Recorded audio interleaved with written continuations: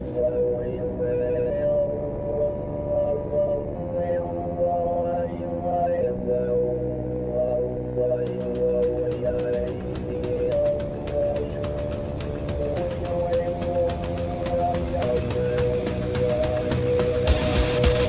Politic Podcast, the show for normal Americans. From this undisclosed bunker, here's your host, Tony Reed.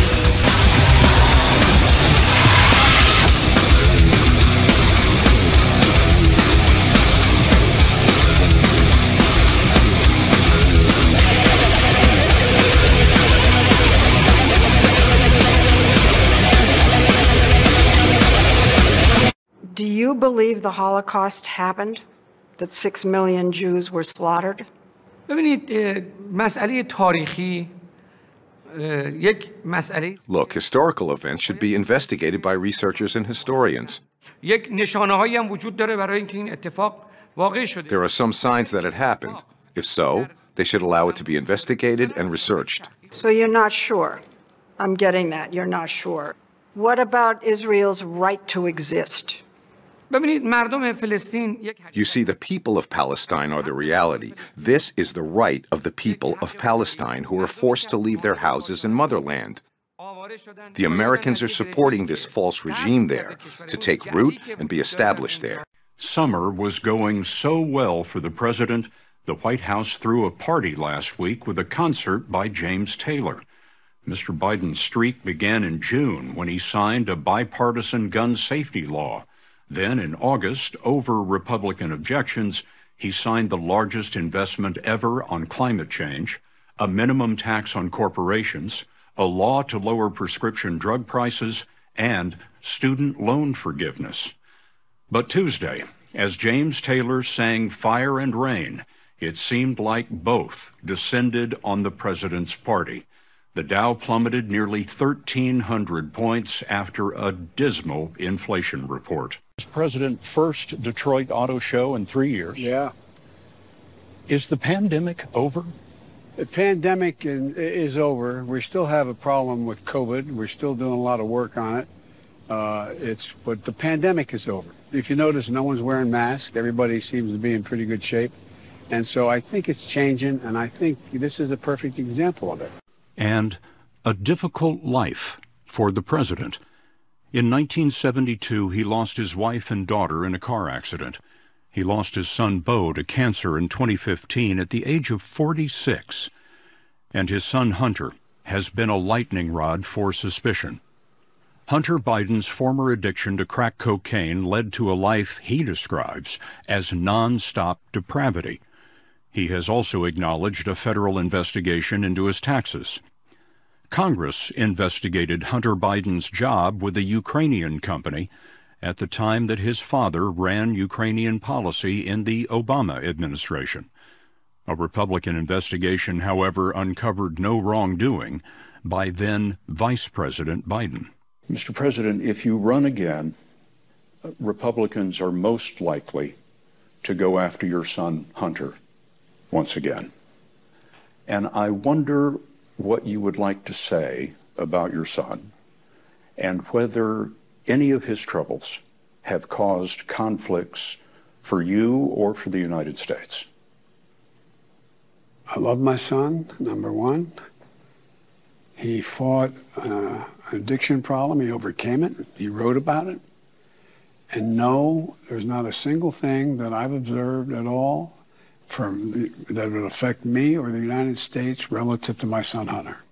Joe Biden is among the longest-serving politicians in Washington. If there is less bounce in the step than there once was, if the words don't flow like they used to, maybe there's something to be said for know-how. 5 decades on the Hill and in the Oval. You have lived a long life of triumph and tragedy. In November, you'll be 80. And I wonder what it is that keeps you in the arena. Well, look, I've had tragedies. I've lost part of my soul, and I lost my son, Beau, and I lost my wife and my daughter in an accident. I think of all the people who've gone through what I've gone through and a lot more without what I had. I had an incredibly supportive family. There's so many literally heroes getting up every day, putting one foot in front of the other with no help. I constantly think, what would Bo want me to do? And, you know, this gets me a long way. So you're in an interesting position. For a long time, America had an agreed idea of what was happening on the news, for the most part. Supposed to, yeah. Right. Cable news came, and then it became, you know, really partisan. You could have it this way, and you could have it that way, and your facts could almost be a la carte now. You still occupy a position, Trying to, you know? yes. Yeah, but you still occupy this position where most people think of it as, okay, this is the middle, but the Overton window of middle is shifting. How do you now respond? Do you try, and do you have to cater to some of these politicians? Here's what you don't do. I mean, I think there is a risk when you're talking to certain politicians if you're willing to say what you're saying is not true. Mm-hmm. And sometimes you have to risk looking partisan by doing that. But I think we can't bow to that threat. I mean, as long as I'm confident when I am that we're arguing about facts, undisputable facts, I have no problem saying you're not telling the truth. Even if that's going to cause somebody to say, oh, you know, you're just being a political hack. You have to do that. That's what we have to stand up for as journalists. Right and wrong, fact. MAGA Republicans do not respect the Constitution. They do not believe in the rule of law. They do not recognize the will of the people. Not only do MAGA Republicans not respect the Constitution, but for years, some mainstream Republicans have been pushing to change it with a second constitutional convention. As written in Article 5, only 34 states need to support a call for a convention. So far, at least 19 states have officially signed on. But a constitutional convention is a threat to democracy that is closer to reality than you think. Joining me now is president of Common Cause and the Common Cause Education Fund, Karen Hobart Flynn. Karen, it is great to see you again. Thank you for coming to the Sunday Show. You were the first one to bring this to my attention about 4 years ago. Today, and you scared the hell out of me. Today, former Democratic Senator Russ Feingold has a forthcoming book about the dangers of a constitutional convention. What's the key danger? The key danger is that first, it could put all of our constitutional rights up for grabs. The right is doing this under the radar, and we need to pay attention because the risks are profound. Because when you and I talked about this before, the thing that blew my mind was, while there are rules that you have to follow to call the convention, once the convention is called, and, you know, folks have been saying for years, we need to have a constitutional convention to add in a balanced budget amendment.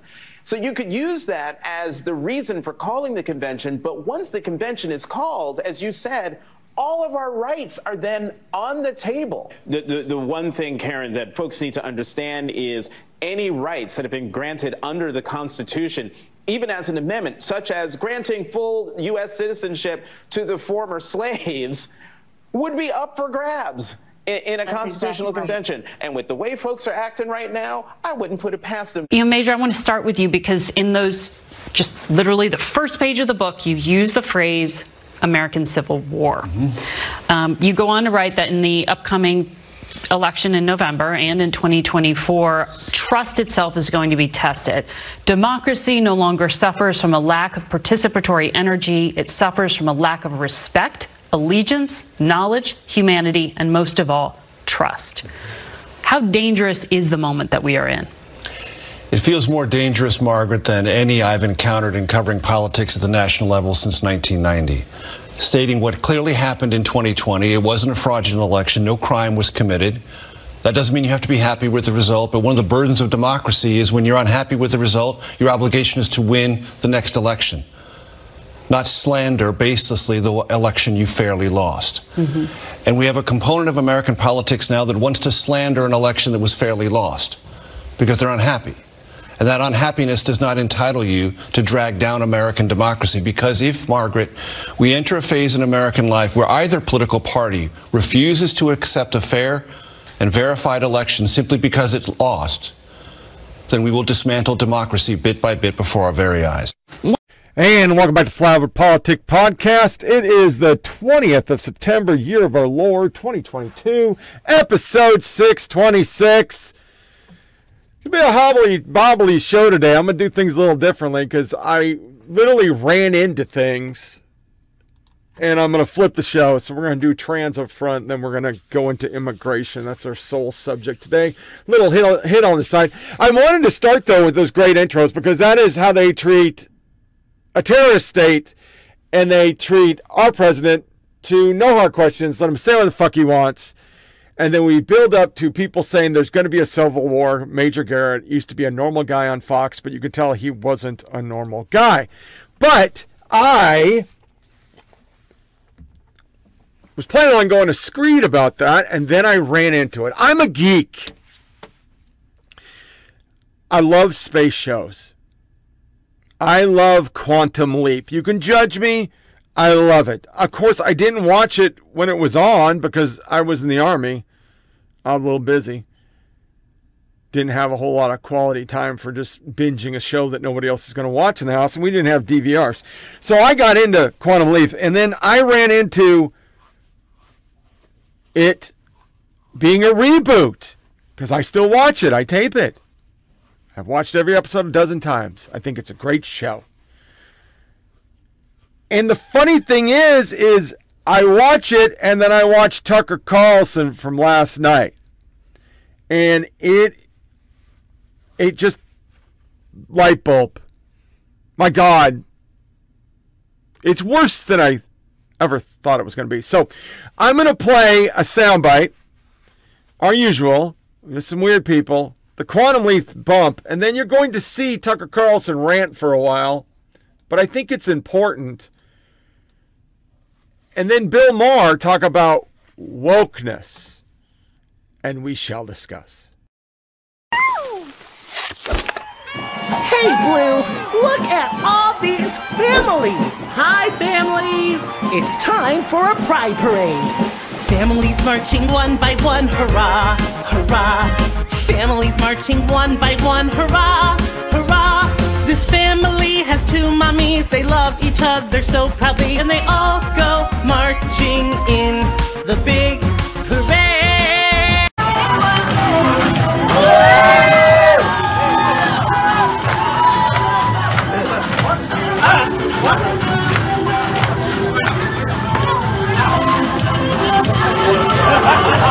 Okay, so hi. There is a lot of pushback and barring of people getting hysterectomies. This isn't something that I'm fully aware of. I know a lot of cis women who have wanted to get hysterectomies and their doctors straight up refuse to give them hysterectomies.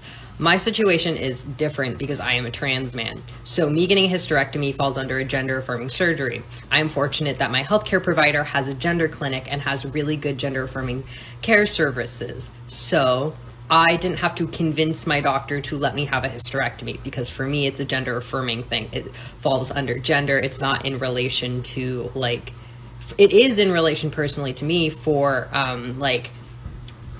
reproductive health care because I'm getting it taken out of me because I do not want to have babies. But also it is gender affirming care because I am a trans man. So that is why I was able to more easily be approved for a hysterectomy. I didn't have to fight it as much as people who are not trans men have to fight it. This doesn't mean that it is easy for trans men to get hysterectomies. I'm just fortunately living in a state and with a healthcare provider that makes it easier. Yes, I have had multiple students come out to me, not just with their sexuality, but also with their gender identity. It's one of the reasons I think it's so important to be out and loud and proud so that people feel comfortable coming to me and talking to me, because I don't know how much different my life would have been if I had had somebody to come talk to about this kind of stuff. My hope is that every student will have somebody that they can talk to about this.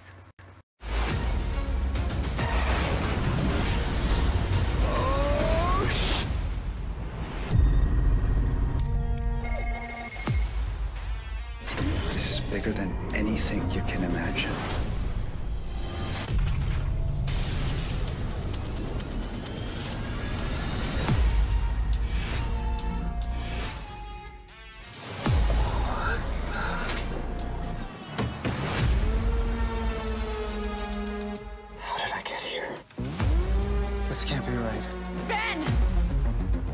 find you for hours. Do I know you? You don't remember me. I don't remember anything. What the hell are you doing? Get to the van! I'm a hologram from the future. We gotta go now! I'll explain everything later. Just get in the van. What do I do? What do? You're the getaway man! Get us away, man! You can do this, all right? Put it in first and punch it. You have 2 cop cars on his hill. You need to lose them. I'd like that slower explanation now. Your name is Dr. Ben Song. You're from the year 2022. You were the lead physicist on a top secret project called Quantum Leap. You're a time traveler. I'm Addison Augustine. We work together. Obviously, I time travel into other people, so beam me up. It's not that simple. You leap into people to help them or someone around them, changing history for the better, no matter what happens. Ben, look out! I am going to be with you every step of the way until we get you home. Ben knew that the technology wasn't ready. Can you hear me? Why did he leap? Find out what he's there to do and bring him home. If you fail, there is a 100% chance that this ship will crash. Just out of curiosity, if the person I leap into dies... You die too. Right. Good to know.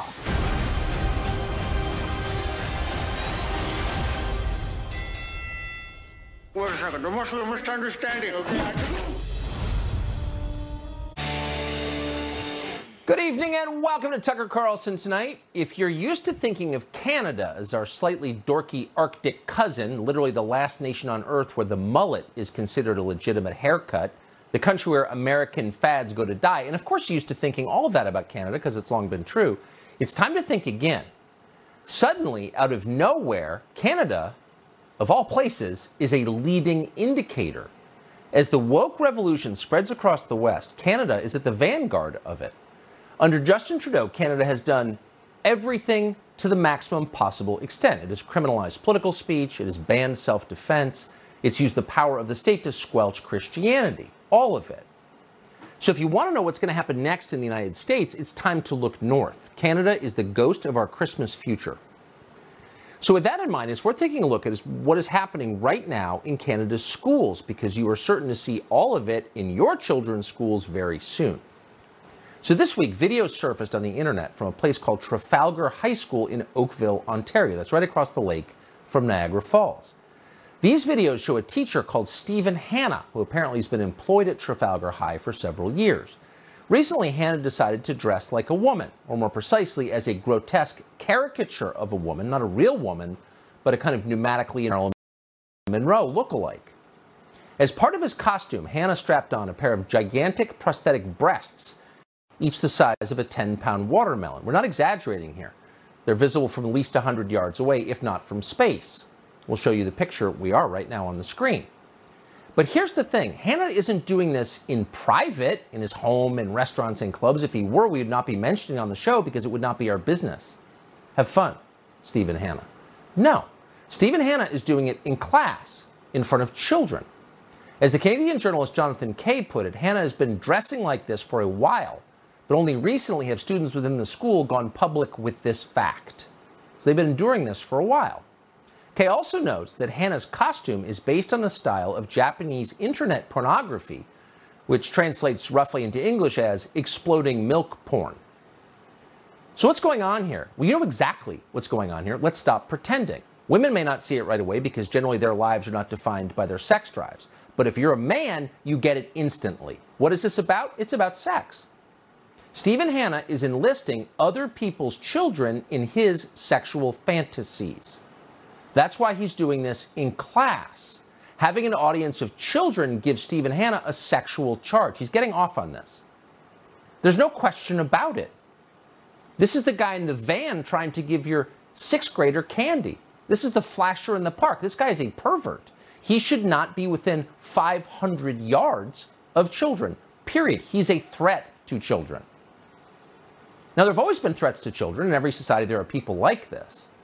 And every society deals with them swiftly and very harshly, but no longer in the West. Now, people like this are not punished.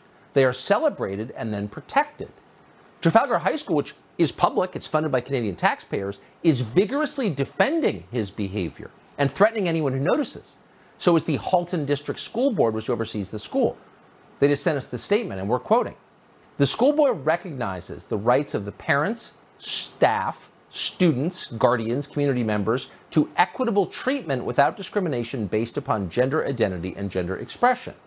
Gender identity and gender expression are protected grounds under the Ontario Human Rights Code. Oh, the Human Rights Code. Really? Where are the rights of the kids? There are none. In other words, if you complain, if you're a parent who complains about Stephen Hanna enlisting your children in his sexual fantasies, you are the criminal. You are breaking Canadian law. For the most part, the Canadian media, the most supine media that speaks English, are siding with Stephen Hanna, the sicko. Other than the noble exceptions of Jonathan Kay, who we just quoted, and a small feminist blog called Redux, nobody is covering what Stephen Hanna is doing to kids sexually. The rest are effectively defending it. The Toronto Sun, for example, went with this headline. School board prepares for backlash over trans high school teacher. Oh, backlash. Trans high school teacher. He's protected. No, he's a freaking weirdo wagging fake breasts in the face of your children because it titillates him. And if you complain about that, you're the problem. So the problem is parents, not the pervert in the classroom.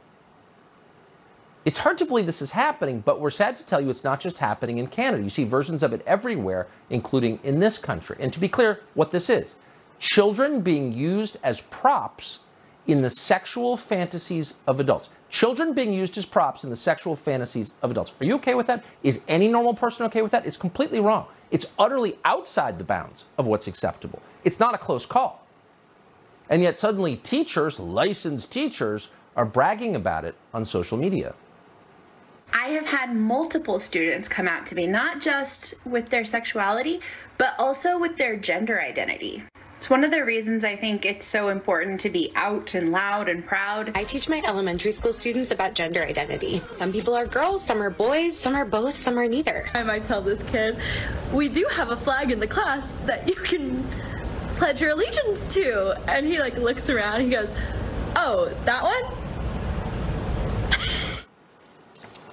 So again, if you were walking through the park with your kids and a stranger came up and started talking to them, say to your 5th grader, your 5-year-old, or even your 14-year-old, about sex, what would you do? Well, you would call the police, of course. That's not allowed. It's a crime because they're children. But teachers are allowed to do it and then to brag about it. And it's not stopping with classroom instruction. All over the country, adults are forcing children to attend drag shows. Watch. To be clear, as if it's not clear, and somehow we're in such a haze that it isn't clear to a lot of people, these are sexual fantasies playing out in public. And on one hand, we've all sort of agreed that's fine, go do your thing. But you are not allowed to bring children into your sexual fantasies because that's a species of child molestation. You can be fully clothed when it happens. It doesn't make it any less abusive or any less immoral. They're children. Keep children away from your sex life, comma, sicko. There was never any question about that. But now there is. And it's a bit of a tip-off that the same people conducting it are now trying to tell you that you can't use the word pedophile. Wonder why. Watch this. Want to talk about minor attracted persons because they are probably the most vilified population of folks in our culture. You may have noticed that I'm using the term minor attracted persons, sometimes abbreviated to MAPS, instead of the more commonly used term pedophile. MAP advocacy groups like Before You Act have advocated for use of the term MAP. They've advocated for it primarily because it's less stigmatizing than other terms like pedophile. A lot of people, when they hear the term pedophile, they automatically assume that it means a sex offender. And that isn't true, and it leads to a lot of misconceptions about attractions toward minors. That last clip was from the Protegia Foundation, which you think federal law enforcement were taking a very close look at, and its donors. Child molestation is a crime for a reason. It destroys people. You can't use children as sexual objects. Now, the first woman you heard from, Alan Walker, worked at Old Dominion University in Virginia. She was fired after the video came out. But shortly after, Johns Hopkins hired her as a postdoc. So she got promoted. She was rewarded for making excuses for child molestation? And it's not just academics. You see book publishers aggressively trying to sexualize children. Have you taken a look at young adult books recently? Most are just stupid, some are flat out pornographic. In Fairfax, Virginia last year, a mother informed her school board that 2 books in the school's library, one called Genderqueer, another called Lawn Boy, written for 7th graders, contained material that you don't need to be a prude to think, wow, this is not, something's going on here. According to ABC News, the book Genderqueer, quote, contains explicit illustrations of oral sex and masturbation. The novel Lawn Boy contains graphic depictions of sex between men and children. So why are they pushing this on kids? Well, of course, to prime them for sexual exploitation. And anyone who said that's a puritanical take on this, you're being hysterical, get real. Get real. What's the point of pushing pornography on children except to sexualize them and take advantage of them? And they're telling us it's not really child molestation? By the way, everyone in charge seems to be fully behind this. Oh, it's so dark. And then, of course, there's the medical angle. At Boston Children's Hospital, they're cutting the breasts off of healthy children. According to a paper published in the Journal of Clinical Medicine, Boston's Children's Hospital did, we're quoting, 177 gender-affirming double mastectomy surgeries in recent years. Roughly half of them were on girls, 15 to 18. Similar gender-affirming treatments, specifically chemical castration, were offered for many years in Britain. We're not the first to do this, at their infamous Tavistock Child Identity Clinic. Now, Britain's government just announced it is closing Tavistock. Why? Because they've been sued by more than 1,000 families who allege that, quote, children and young adolescents were rushed into treatment and therefore, quote, suffered life-changing and in some cases irreversible effects. They should have known that. The data have been out for a long time, but people with a sexual agenda, not a political agenda, a sexual agenda, have pushed so hard to make this legal and then fashionable that we've ignored it. But the numbers have been there. In 2011, researchers in Sweden released results of a study that lasted 3 decades. That study found that people who underwent, quote, gender-affirming surgery were 19 times more likely to kill themselves than people who hadn't, the general population. So instead of covering all this, that's not a story, really? Sexualizing children, mutilating their genitals because you get off on it? Our media is not covering this at all. They're encouraging it, and they're hiding the reality behind euphemisms. They're referring to castration as, quote, gender-affirming care. Castration of children. Gender-affirming mental and medical care for minors. Often provide gender-affirming care to transgender people. And gender-affirming care. Seeking to ban gender-affirming medical care for transgender youth. Efforts to restrict access to gender-affirming care. Life-saving gender-affirming care for transgender people. Life-saving gender-affirming care. Really, can you slow down a little bit and tell me what exactly that entails? Can you be a lot more specific? Can you bring pictures in? Show me what it looks like. Can you do that? What exactly are teachers talking to my kids about?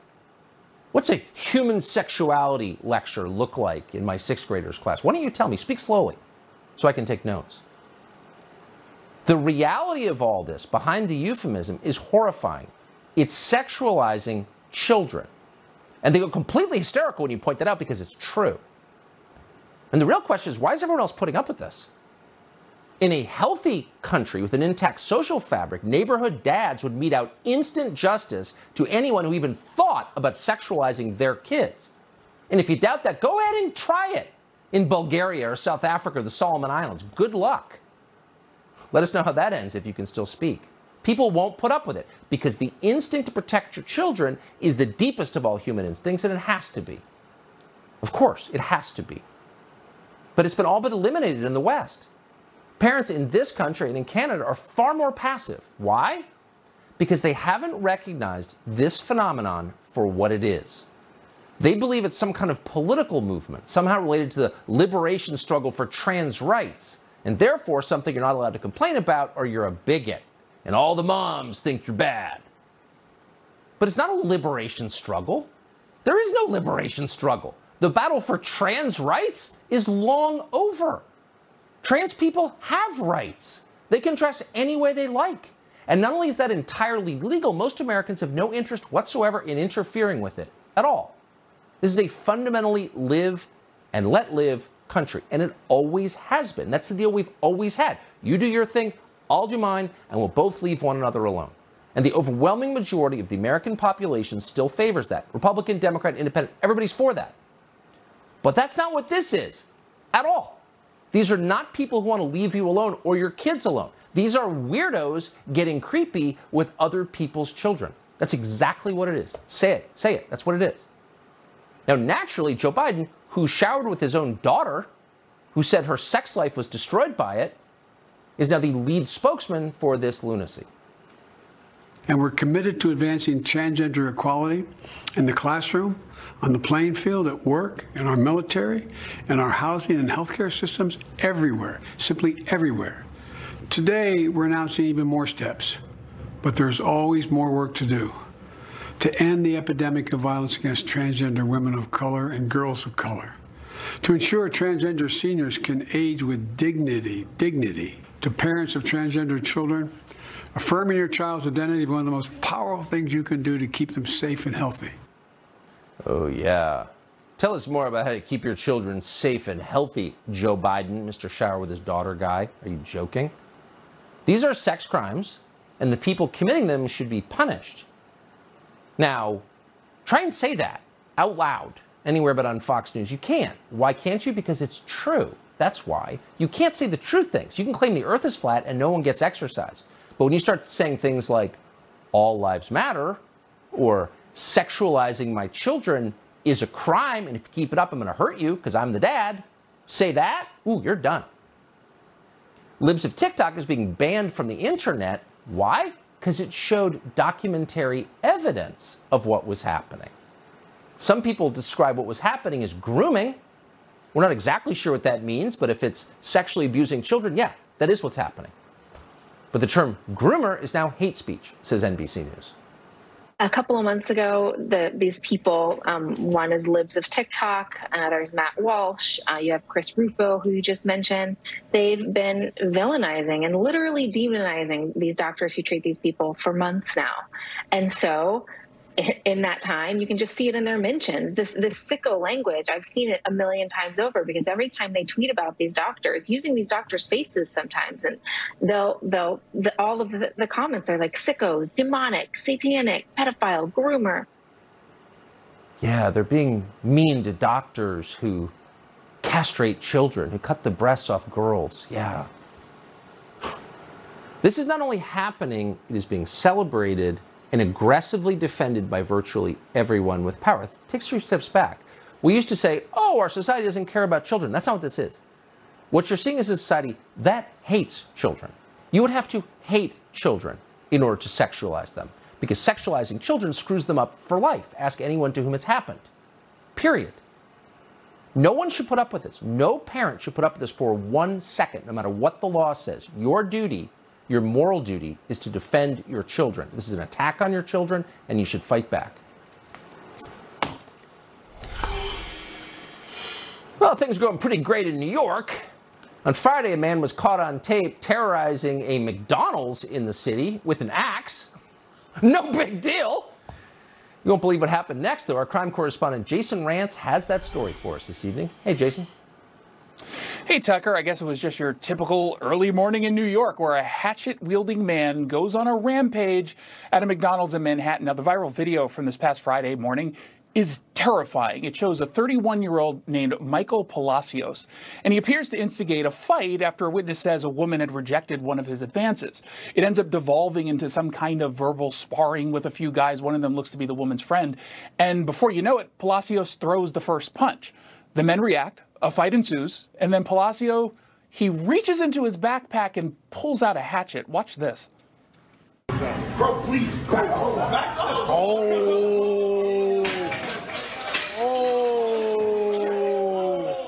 9.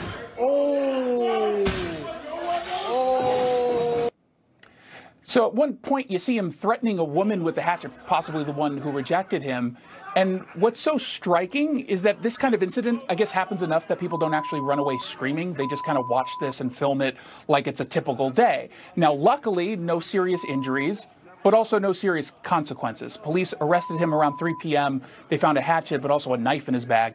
He now faces multiple charges, including criminal mischief and criminal possession of a weapon. But thanks to bail reform laws, he was released without bail about a couple hours later. Back in 2020, New York Democrats pretended that cash bail was racist, so they changed what qualifies for bail. And none of the charges against Palacios actually qualify, so he just walked. And by the way, this movement on bail reform isn't staying in New York. As you pointed out last week, Illinois Democrats passed a bill that ends cash bail for most criminal suspects, including those charged with murder, too. Now, that goes into effect on January 1st. I think we can probably predict how that's going to end.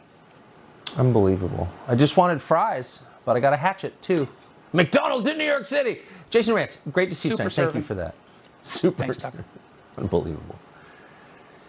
Well, whistleblowers from within the FBI are coming forward with stunning new information on how the Bureau, under the direction of Joe Biden, is handling January 6th cases. We thought it was bad, it's much worse. We've got exclusive details which have not been released before tonight. So we're going to tell them to you for the first time next.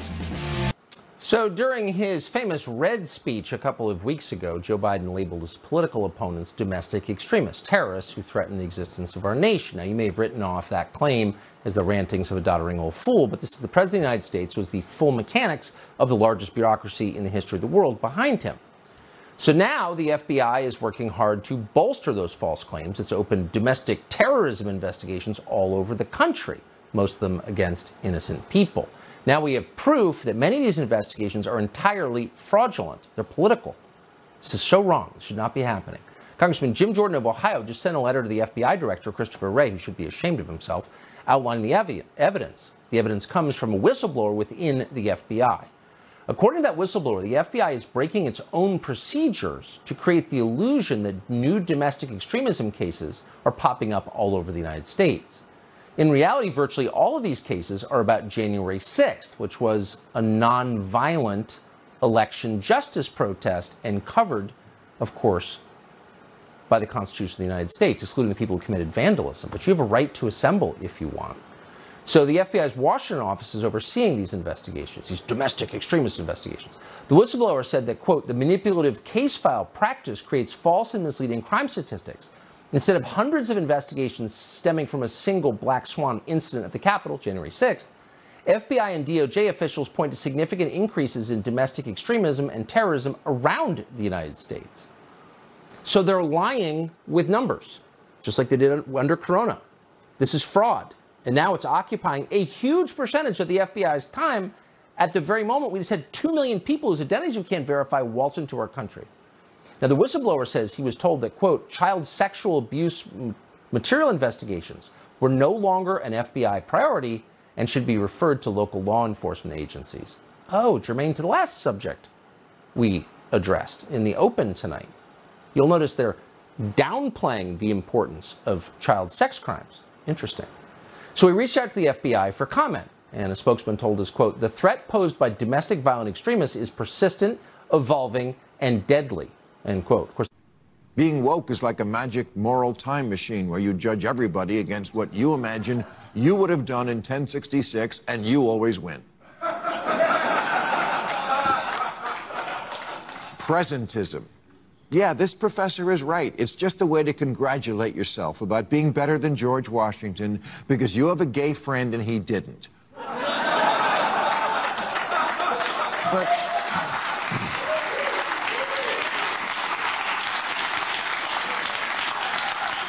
But if he was alive today, he would too. And if you weren't alive, if you were alive then, you wouldn't. Portland Public Schools has a plan now to teach kids that the idea of gender being mainly binary was brought here by white colonizers. The curriculum guide says, when the United States was colonized by white settlers, their views around gender were forced upon the people already living here. Not even Star Trek would try that story.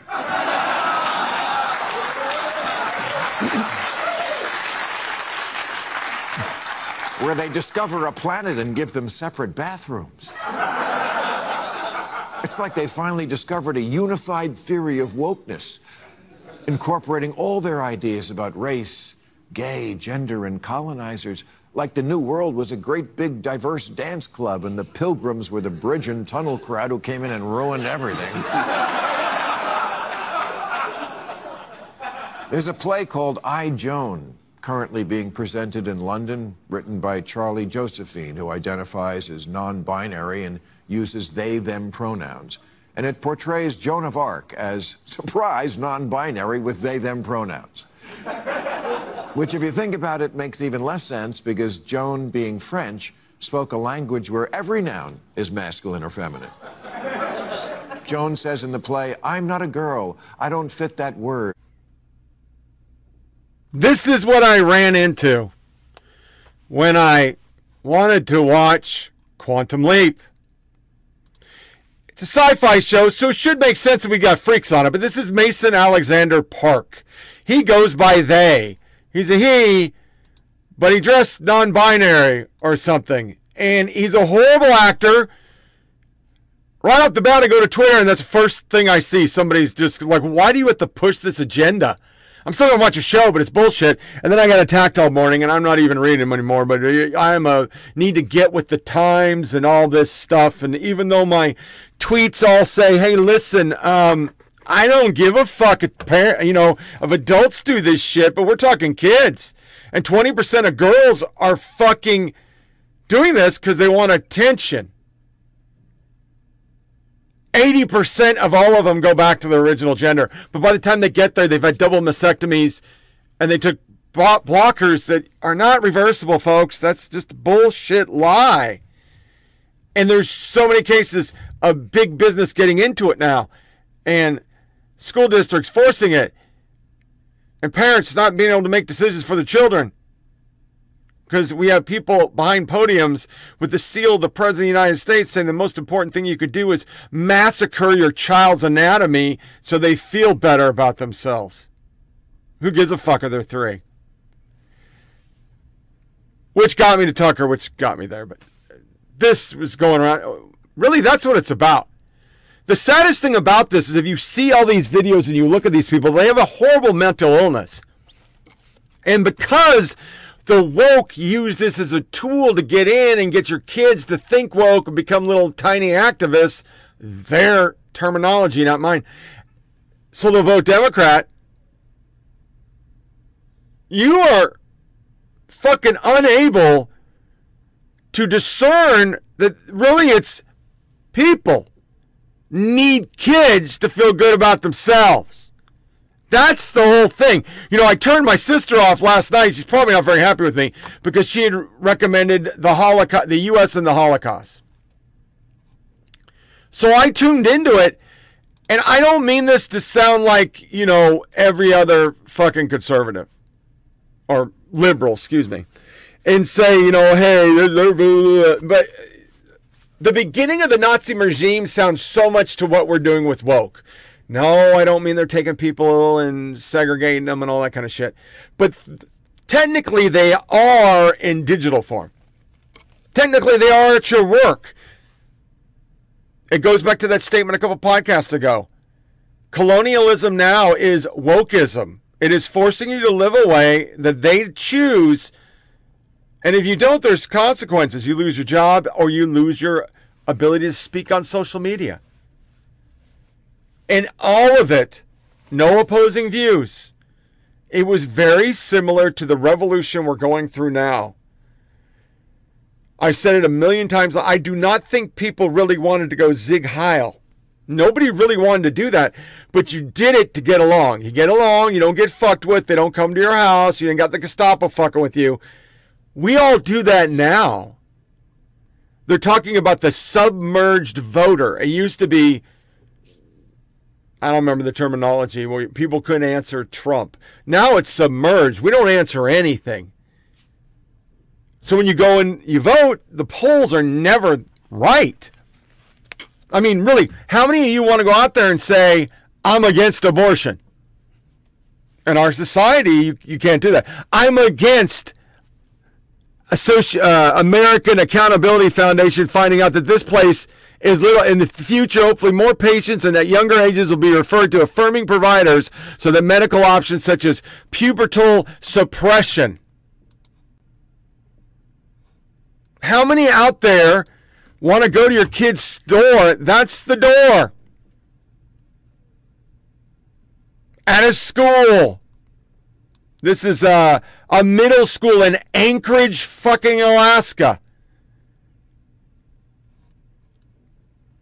We don't want to say, no, I don't want that, because you're automatically labeled a bigot. It used to be back in the day, real people didn't want their kids with black people. That is bigoted.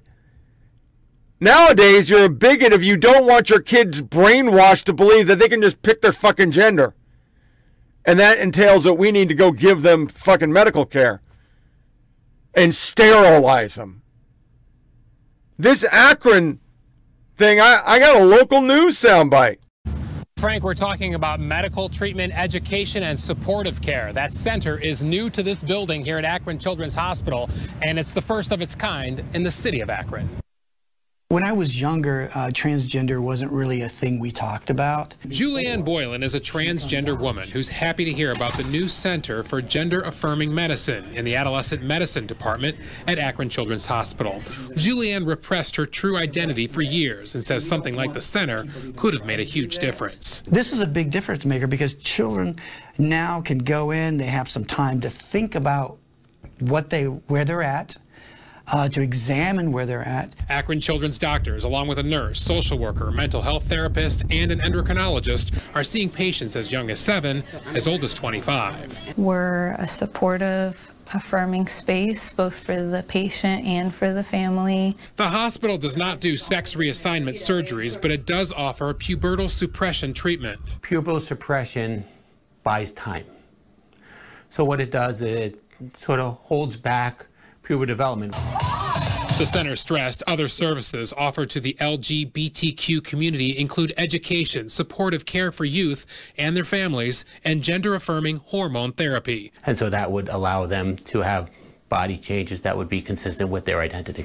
Dr. Stephen Sondike says the center is especially important to transgender youth who face a higher risk of homelessness and other serious issues if they don't find an affirming place. They have a higher risk of suicide, depression, mental health issues. Rebecca Callahan, the executive director of Community AIDS Network Akron Pride Initiative, says a center like this in Akron was much needed. We should be happy for others that are doing something to be happy and be their most authentic self.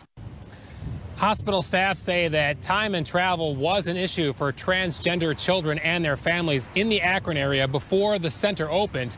That's because similar centers are further away in Cleveland, Columbus, and Cincinnati. Live in Akron, Bob Jones, News 5.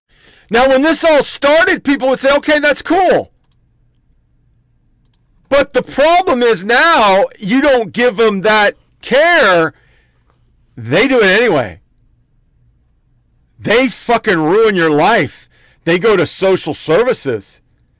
This lady bragging about double mastectomies on little kids. Yeah, that's nice. Also, we find out this week that NIH study found that none of that booster shit worked for kids.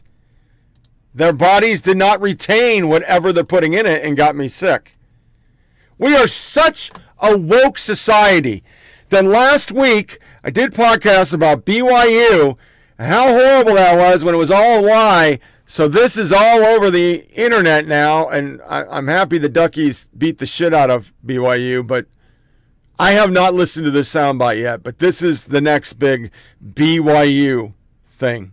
Fuck the Mormons! Fuck the Mormons! Yeah, that's probably not good. That's probably not good. But if you remember, when a Mormon ran for president, it was okie fucking dokie. It was great. Nobody had problems dogging Mormons. We literally had all sorts of fucking articles about how fucked up Mormons were because we didn't want Mitt Romney to beat the dear one. Obama. It's crazy. You can't get away from it. That's why I started the show. You just can't get away from it. And people say, well, why are you fighting this? It's always a concern. Once again, I am not borrowing Ben Shapiro's shtick.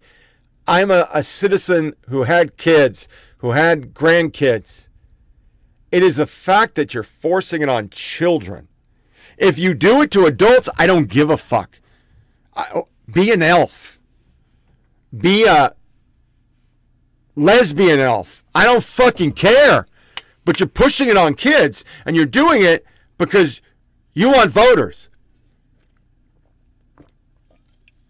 I mean, the reality is, they're pissed off about libs at TikTok playing people's actual words and saying it's violence and shit.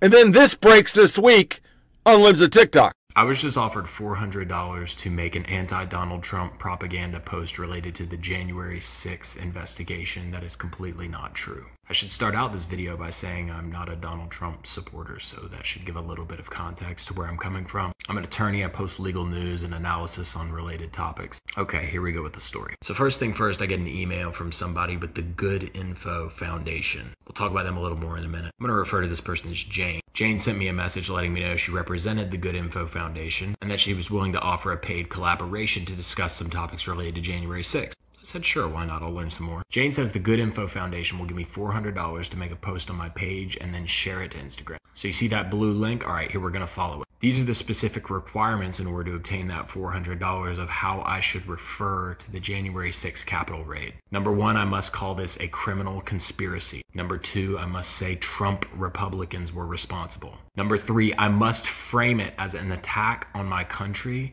an attack on America or Americans, a criminal conspiracy, and a committed crime. I must attribute the matter to MAGA Republicans. I must make clear that this was ongoing and unresolved, and most importantly, that I must channel all of this unto the manipulation of voter agencies so that I could turn their anger around this event into defiance that would make people more likely to vote in midterms. And the thing that struck me the most was this part, where I was told to talk about the aspects of the Trump campaign's plan, and I was supposed to say that the Trump campaign paid literally millions of dollars to make January 6th happen. So I figured, maybe I missed something. So I said, hey, Jane, what is the basis for the claim that the Trump campaign itself paid millions of dollars to make the January 6th siege of the Capitol happen? Jane doesn't answer the question. Hi, Preston, if you don't want to state that in the video, it's fine. You don't have to use all the bullet points provided. So I kept going. Sure, I'm just wondering if there's support for that claim. Jane doesn't answer again. Let me know if you are interested and the rate works for you. Thanks so much. I'm not interested and the rate doesn't work for me. This is the Good Info Foundation. They boast on their homepage that good information is the lifeblood of a democracy. You know they're doing this. You know on all of them they're doing it. It's election season. I had a guy on my thread who was saying, is everybody getting more liberal shit? And I'm like, yeah. Lots. I'm getting shit. I'm not even following them. I don't follow the people that they say I follow. It keeps on being Brian Kilmeade. I've never liked Brian Kilmeade. I've never followed Brian Kilmeade. But because Brian Kilmeade supposedly follows these people, I'm getting all these liberal things. It's all anti-con, anti-something. And would you put it past them? Hillary had fucking internet trolling farms. They bragged about it during 2016. The media thought it was the greatest thing ever. The real story was that Donald Trump used the internet to get elected because the mainstream media wouldn't let him do anything. After a certain point, they cut him off because all he did was give speeches. And they needed the ratings, but then they started getting lefties going, wait a minute, that's hurting us in the polls. We probably don't need to be airing him all the time, blah, blah, blah. So they stopped airing it. But that's how we got elected. And this all plays perfectly into the fucking immigration shit. This stuff, my God. That's your numbers. 4.4 million.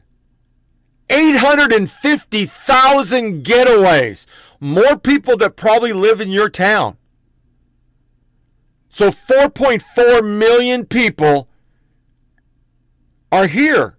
They're here to replace you. And when we know they really don't care about these immigrants, they don't want them in their area,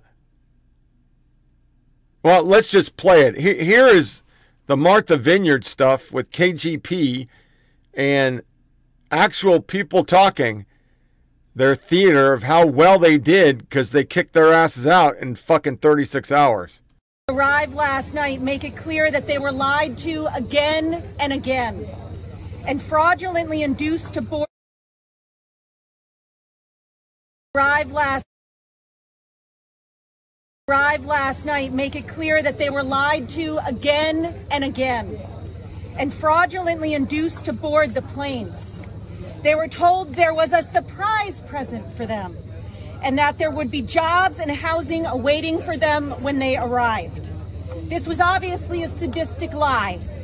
Not only did those responsible for this stunt know that there was no housing and no employment awaiting the migrants, they also very intentionally chose not to call ahead to any single office authority on Martha's Vineyard so that even the most basic human needs arrangements could be made.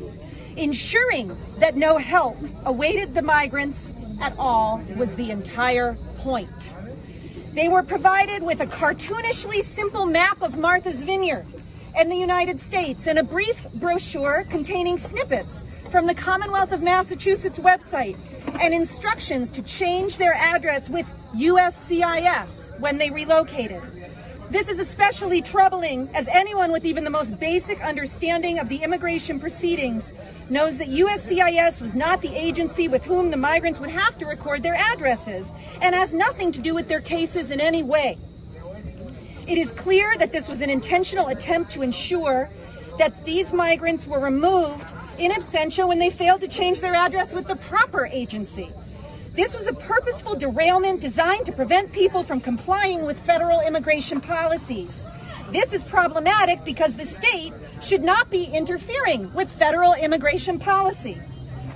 Before they boarded the planes, the migrants were processed by agents of the Department of Homeland Security, who listed falsified addresses on the migrants' paperwork. Agents apparently chose random homeless shelters all across the country, from Washington to Florida, to list the migrants' mailing addresses, even when told by the migrants that they had no address in the U.S. According to the paperwork provided to them, the migrants are required to check in with ICE office nearest to the fake address chosen for them by DHS or be permanently removed from the United States, with some required to check in as early as this coming Monday. It could not be clearer that this is an attempt to ensure that these people are ordered removed, even as they try as hard as they can to comply with the instructions provided to them. There is no other reason to list as someone's mailing address a homeless shelter in Tacoma, Washington, when they ship him to Massachusetts. It is sickeningly cruel, throwing obstacles in the way of people fleeing violence and oppression, some of whom walked through 10 countries in the hopes of finding safety. It is shameful and inhuman. Many of these victims were deprived of medical care despite clear existing injuries. These are human beings who were deprived of basic human rights. To the people who find themselves, these wonderful people, who find themselves plane wrecked on our island, I have a message for all of them. You are not alone. We have your backs. We are proud to be here for you. And we've got you. If the intention of those who perpetrated this horrendous act was to create a crisis, you have failed. Their demeanor is kind, their demeanor is grateful, and their demeanor is just that they want to be doing everything right. Their biggest concern today is that many of them have dates to appear in San Antonio Monday morning, Tacoma, Washington Monday morning, Washington, D.C. Monday morning. You tell me how that's possible. We will be exploring all civil and criminal legal options to hold the perpetrators accountable and to prevent this injustice from repeating itself. dónde los están llevando? This is apparently, you know, he said it was essentially no different than what the federal government has done in sending, you know, flights in the middle of the night. That's the way he's characterized it. You know, taking migrants to various different states. Do you have a response to that? So we are offering solutions. That's what the Biden-Harris administration has been doing since day one, including on the first day putting forth a comprehensive immigration reform to deal with this issue. Why would the president turn down a DHS plan then to move migrants to the northern border to relieve some of the crowding at the southern border? I was just asked about this question. That's been already asked and answered. I literally just answered that question. I didn't understand what your answer was. Did he turn down a plan or? When this is over, you can look at the transcript. Just on the migrant issue, is the administration considering moving some of these migrants from these border communities to other parts of the country to relieve some of the crowding that we've seen on the border? So there's always conversations happening about how to deal with changing circumstances at the border and improve border processing systems. I don't have any new policies to preview from here, but what I will say is we could be doing a lot more to rebuild our immigration system. As I just mentioned, on day one, the president put forward an immigration policy, legislation, which we got to remember, this immigration system was also decimated and gutted by this last administration. So again, if Republicans official would stop blocking comprehensive immigration, if they would stop doing these political stunts and working with us, we want to work with them on solving this. And there's ways to do that, whether it's record funding that is provided to DHS or this comprehensive immigration bill. And so, again, instead of doing these political stunts, putting migrants at risk, children and families at risk, why don't they join us? Yesterday, you repeatedly blamed the Trump administration for what we're seeing at the southern border, but the record crossings have been happening under President Biden. One migrant we interviewed yesterday thanks the president for keeping the border open. So I just want to confirm the way that this administration sees it, ending Remain in Mexico or Title 42 had nothing to do with the surge that we're seeing. So let me just step back for a second and lay out what we have done under this administration. 23,000 agents and officers, more than 1,200 additional support personnel working to secure our nation's borders. That's more than what was happening in the last administration. Every individual that is encountered at the border is taken to CBP custody and processed and vetted by Border Patrol agents. Individuals taken into CBP custody are either expelled under the CDC's Title 42 authority as required by court order or placed in a removal procedures. In fact, more individuals encountered at the border will be removed or expelled this year than any previous year. Is that an acknowledgement that I just answered your question. We're moving on. That they get away with this shit is just fucking unbelievable. Do you think anybody in the media wouldn't get up and start spouting off that stupid fucking plaque from the bottom of the fucking Statue of Liberty on this shit? 8,000 people a day. They will not, mind you, they will not play sound bites like this. I have two here that are what our media would be playing if the wheel was on the other fucking foot, which makes no sense. One, they were all thanking DeSantis, and two, what it's really like on the border. I'm here to Martha's Vineyard. So there's activists here, Jose, that are saying that these people were victims of human trafficking. They want an investigation from the Justice Department onto what Governor DeSantis is doing, what Governor Greg Abbott is doing, because they're saying that these people are being abused and used to bring a border crisis deeper into the country.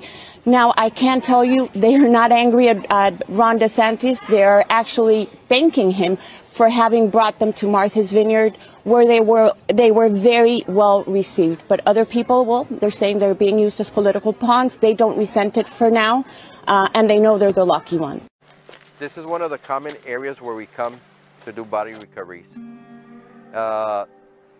It's the river's low, so the people drown upriver, float down, and end up in this low-lying areas, either on the Mexican side or on the American side.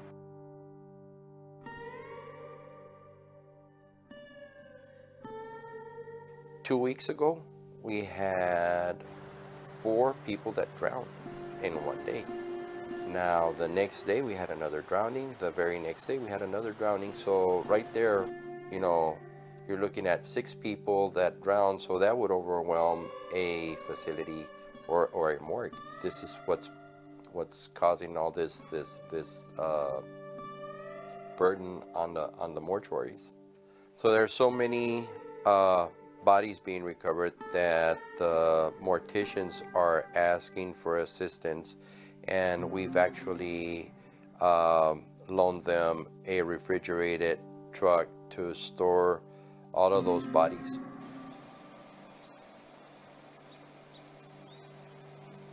The Rio Grande River is very funny. Sometimes you'll be walking in an area where the water will never go above your knee, but all of a sudden you'll have a drop of about 10-12 feet.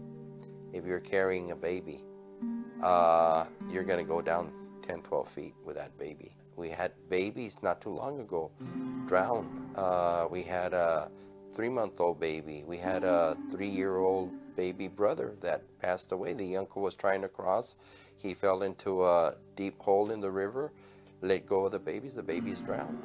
I would like to see the federal government jump in and help out in whatever way they can, so that could be alleviated. If they could at least stop this migration, that would be awesome. I don't see any end in sight. I think Washington needs to do something about it. Eagle Pass is a small city, like I said. We have 4 ambulances and 2 reserve trucks. Of course, we have private ambulances that work within the city. But those 4 trucks, they get overwhelmed every single day. In my career, in the last year or 2, I had never seen so many drownings like we're seeing right now. When I started, we used to do maybe 12 a year. Now we're doing 1 a day, 30 a month. These are young gentlemen, young women that are seeing more than any normal person would see in a lifetime. I mean, if you think about it, it's almost like a war zone. They're not going to start covering that shit, are they? Most Americans already know it. They're not idiots. They're not going to bash these people who, this is their sign, it's all over the place. That's what they stand for.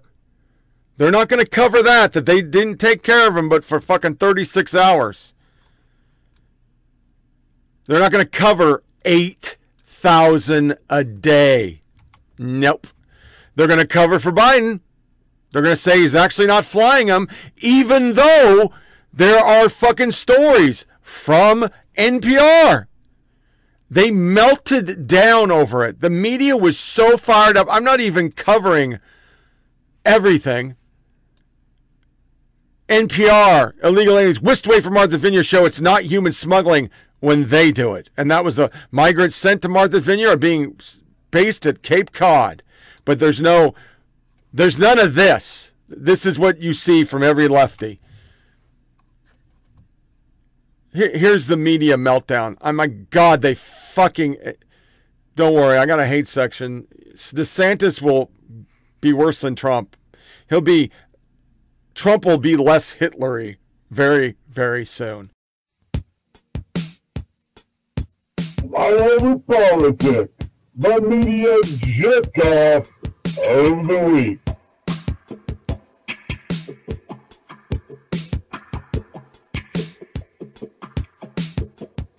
So hot. Well, first off, Stephanie, I think it's important to clarify the term political stunt.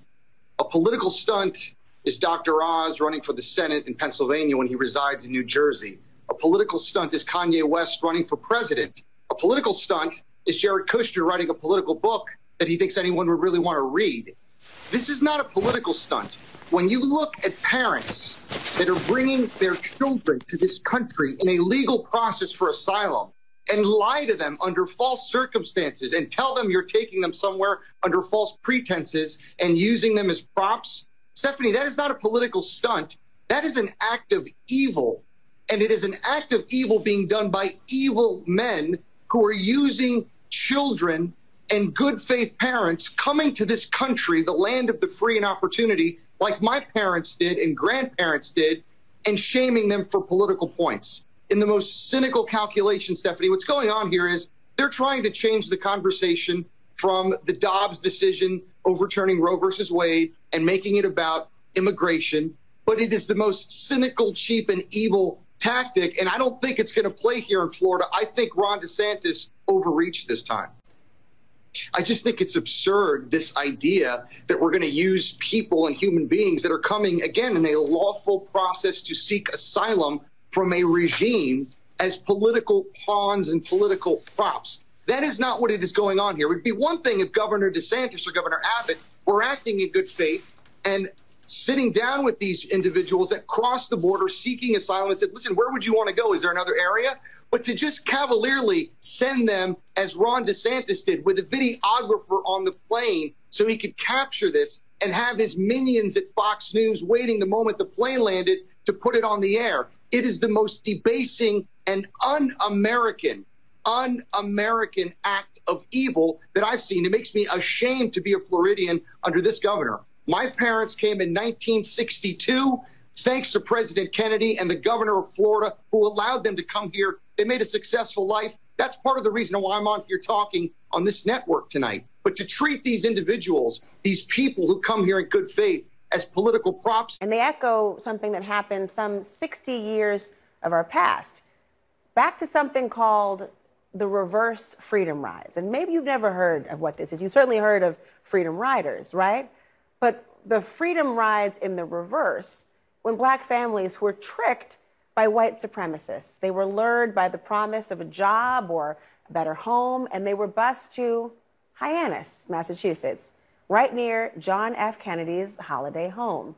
Now, the numbers racked up by Governors Abbott and DeSantis put the segregationists of that dark period, well, frankly, to shame in the numbers alone.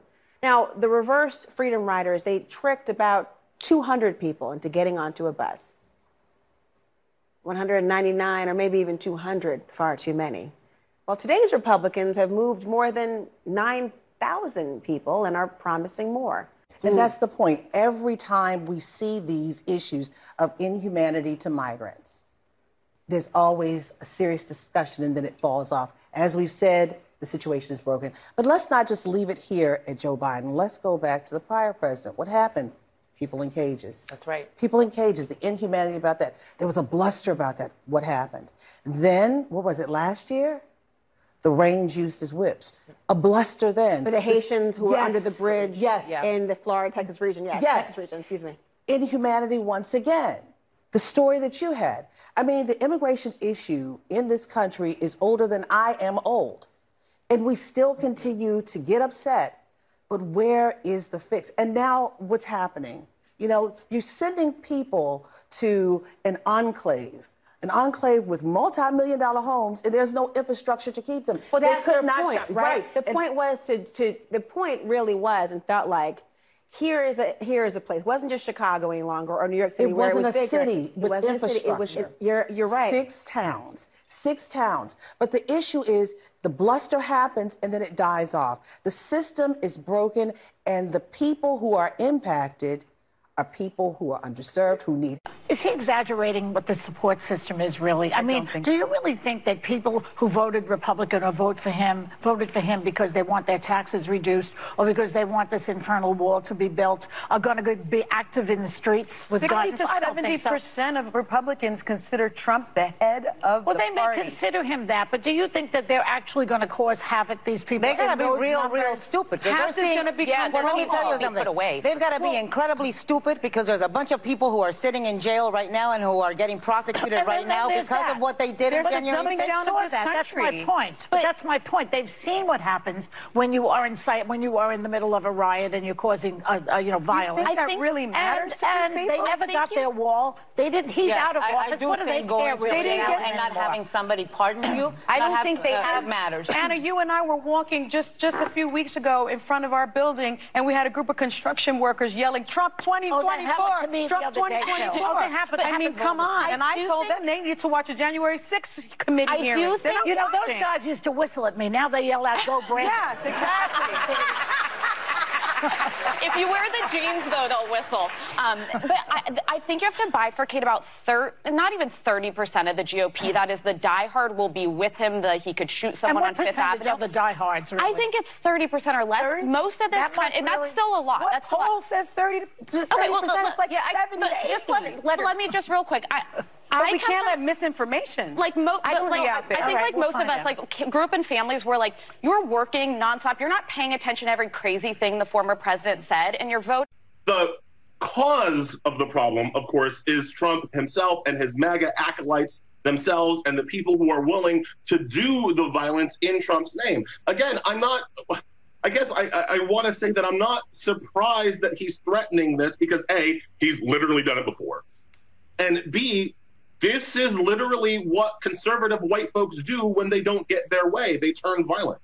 As a black man in this country, as a person who is aware of the black history in the New World, white people turn violent when they don't politically get their way all the damn time in this country. It's what they do. And so from the perspective of a black person, I'm kind of like, welcome to the world that I've been living in, America, because now what we have is white domestic terrorists threatening to turn violence against non-black people, against everybody else, if the white supremacist ideology doesn't win the day and their white supremacist king is held accountable for crime. And I want to point out, Ellie, normal. You're right, and you're not opining. I mean, that statement is rooted in history and facts. If you are even a modest student of history, you have... But there's a timing question I have, Leanne. On, I believe it was Tuesday or Wednesday, Lindsey Graham comes out with his 15-week abortion ban. And all of a sudden, the next day, Ron DeSantis gets that off the front page. I'm not saying they're connected, but boy, it seemed convenient timing. Peter, I've gotten a few people wondering if we're just getting played by DeSantis. He's pulling a Trump on us, right? We're sitting here. This is not the center of attention, but boy, he changed the subject and we all went to it. It's like, it's hard to, we know it's a political stunt. We know it's for media attention, but these were human beings. We couldn't ignore it. Yeah. I mean, to say, obviously, he's getting criticized for exploiting people for a political purpose, but he's got us talking about it. He's got us talking about, and the point that he's making isn't, an irrational one to talk about. What level of responsibility do states that are not at the border have to help out? Fair enough. Obviously, doing it in this way is not actually solving the problem. But look, this is the playbook we've seen now the last 3 election cycles. It worked for the Republicans as far as they were concerned with Trump in 2016. It didn't work in 2018 when he tried it with the caravans, right? In the midterm last time, he tried to make immigration a big issue. Claire McCaskill would disagree. I mean, it obviously worked in some places. I was just going to say, it does work. It's a stunt using human beings to score political points. 50 undocumented migrants, including several children, arriving in Martha's Vineyard, flown in by Florida Republican governor and presidential hopeful Ron DeSantis, an effort to turn the spotlight to immigration just 2 months before the midterm elections. Local officials had no idea the families were coming, but DeSantis made sure cameras were there to capture it all. Today, California Governor Gavin Newsom was blunt, tweeting what DeSantis and Abbott are doing isn't clever, it's cruel.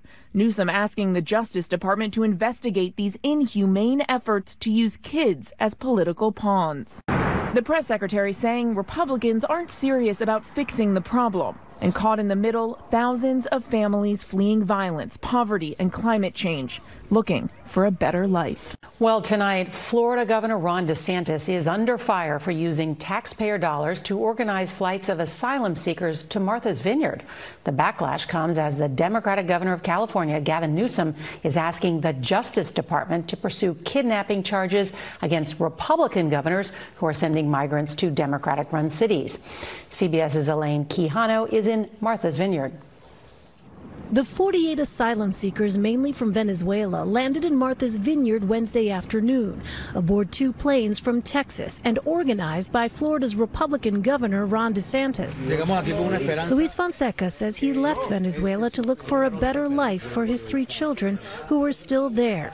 He didn't know he would end up here. They told me there was a work opportunity, he says. We were going to a city, but we ended up staying here. Democratic Massachusetts DeSantis state representative Dylan Fernandez called the move by DeSantis disgusting. Ron DeSantis is a coward. Only a coward uses women and children for their own political gain. An attention-making move getting just that tonight on the record migrant crossings at the southern border. DeSantis arguing every community in America should be sharing in the burden and blaming the increase on Biden administration immigration policies. This evening, the newly arrived migrants in Martha's Vineyard are getting care and shelter as Democrats accuse DeSantis of using them as political pawns. As the local island community in Massachusetts rallied to help the migrants today, some of them have been through really horrific things. Anger among some Democrats. We have the governor of one of the largest states in the country hatching a secretive plot to use humans, to use women, children, families as a political pawn. Let's bring in CNN political commentator and former Obama administration official Van Jones and former Republican Congresswoman Barbara Comstock. Van, we just heard the mayor of New York City there talking about how, you know, at the very least, they're just not getting any kind of coordination with these governors before these folks these migrants are dropped off in this fashion. What do you make of what these Republican governors are up to? Well, I mean, it's really shameful. You know, there is a way to handle something like this. Look, I think we need more immigration, not less. I mean, we probably, if we could get more people here working, it would probably help with inflation and everything else. But there is an orderly way to do it.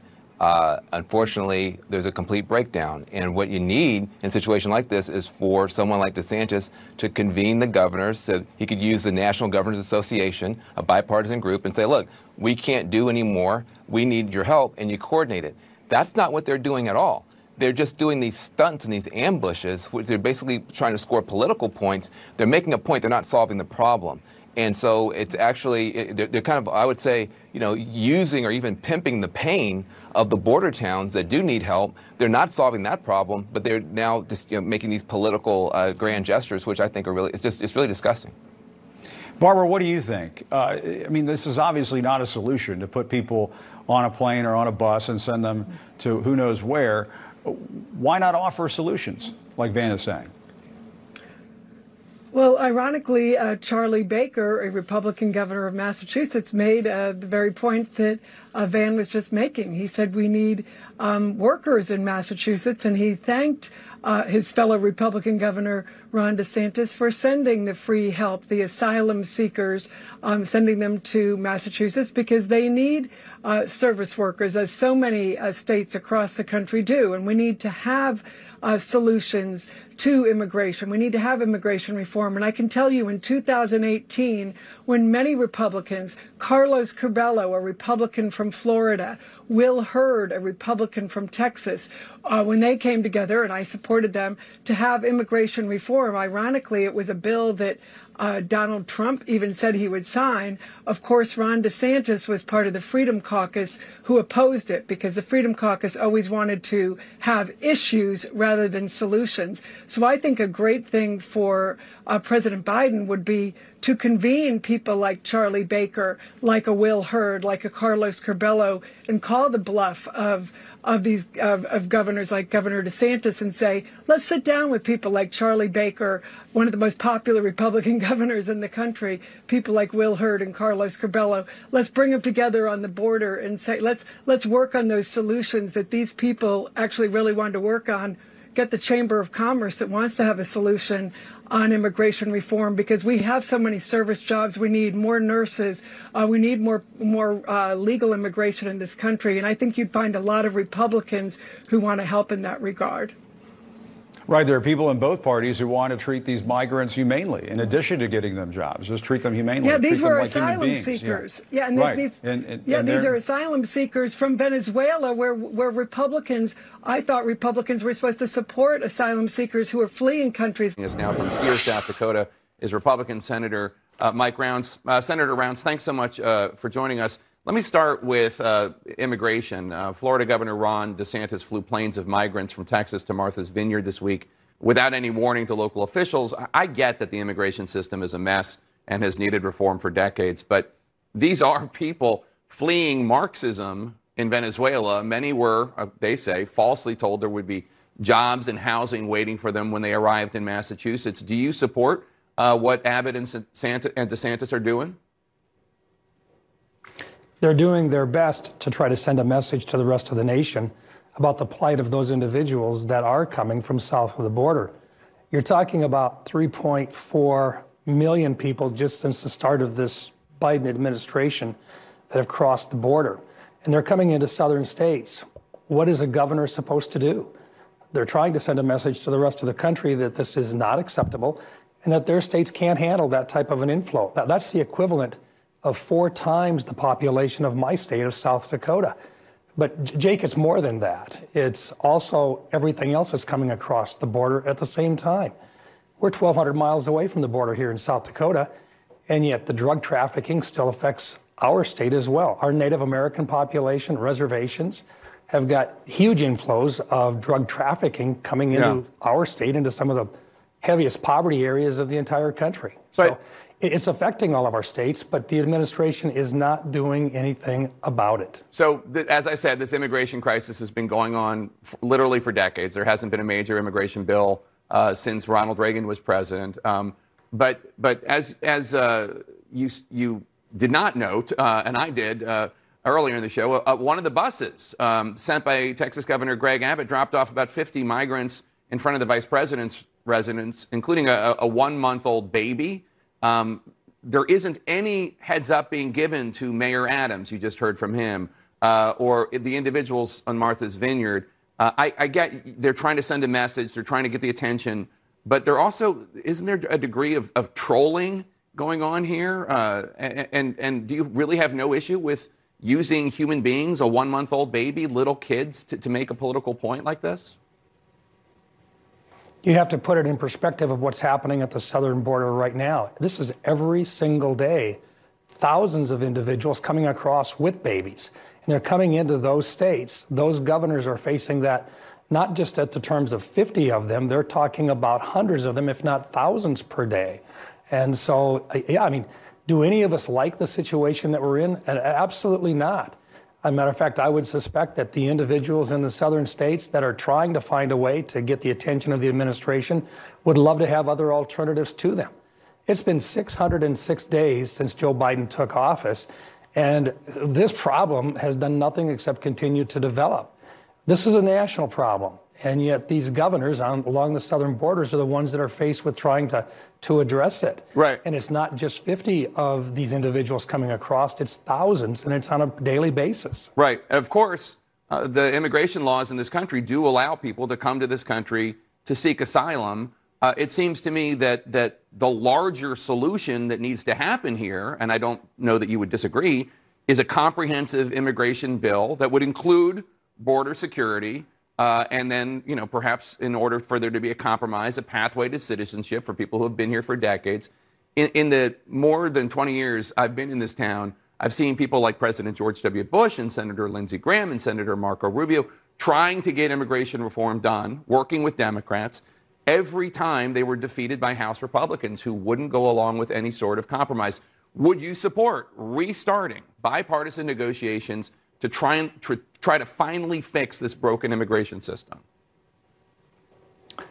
Those discussions are ongoing in the United States Senate. In fact, the last time that there was a hard push was in 2017. Myself and Senator Angus King co-sponsored the measure together on behalf of a bipartisan group. We got 54 votes in the Senate at that time, and that included addressing the folks that have been brought here through no fault of their own, the Dreamers. We addressed chain migration. We addressed a pathway to citizenship over an extended period of years. We thought we had a pretty good approach. Nothing has happened during this administration. Yes, would we like to step forward again and try an approach again? Absolutely. Do we have to address it? Yes. Do we have to have a border security? Before anything else can happen, we've got to be able to defend that border. We've got to be able to make a border that actually works. Otherwise, why should people pay any attention to the laws that we've got? And what good would it do to reform them if we're not going to enforce them? They are such fucking hypocrites. They know this shit's happening. They know that he's doing it. But they're not going to admit that. Ted Cruz God bless him. I don't like the guy, but this is worthy right there. That sums it all up. Where are the photo ops? Why are they not down at the border? Anybody? I mean, they did under Trump. They were there every day. She then literally, excuse the fucking dog, went on a whole fucking screed of, it's appalling the far-right politicians seem to have decided to fall before an election to their regularly scheduled time to commit crimes against humanity. Don't normalize this lying and trafficking people for TV and clicks. It's politics as usual. It's abuse. Everybody did. They put her in front of Martha's Vineyard. Martha Vineyard flights leave migrant advocates scrambling. That is actually the Washington Post. They actually printed that shit. Do I have it? No, I don't. DeSantis sending asylum seekers to Martha Vineyard. No, they weren't. Schmidt. So I'm doing a ginger chew. This is another aspect around DeSantis' assault on decency that deserves comment. He is literally attacking a human community in a different state and trying to hurt and destabilize it. He's abusing his powers to attack Massachusetts. Please, Fox News and Mega. Soledad O'Brien, a has-been. You knew she was coming up for this shit. I mean, they always do. Basically, human trafficking, cheered on by people who call themselves Christians. Disgusting. The Bulwark, Bill Kristol, who would be on the other side of this if he still is a conservative. Those planes are filled with actual human beings, people with dignity. Dignity. It's always dignity when Republicans do it, but not Democrats. People, names of families, and this Christian man. Christian. It's always Christian. Christian, Christian, Christian. You fucking hate Christians. Why do you use that? Why?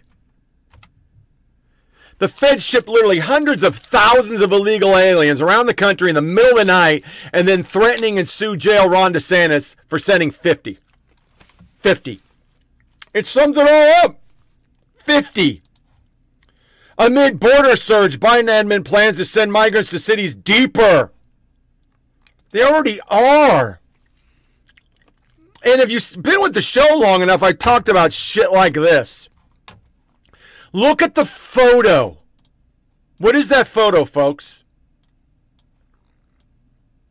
It's made to look like he's a bad person. It's the subtleness. That's how they play it. Wow. I don't even know what to say, to be quite honest. A lot of times on this, you expect them to be jackholes. But this is even extra special jackholy for them. This is, wow.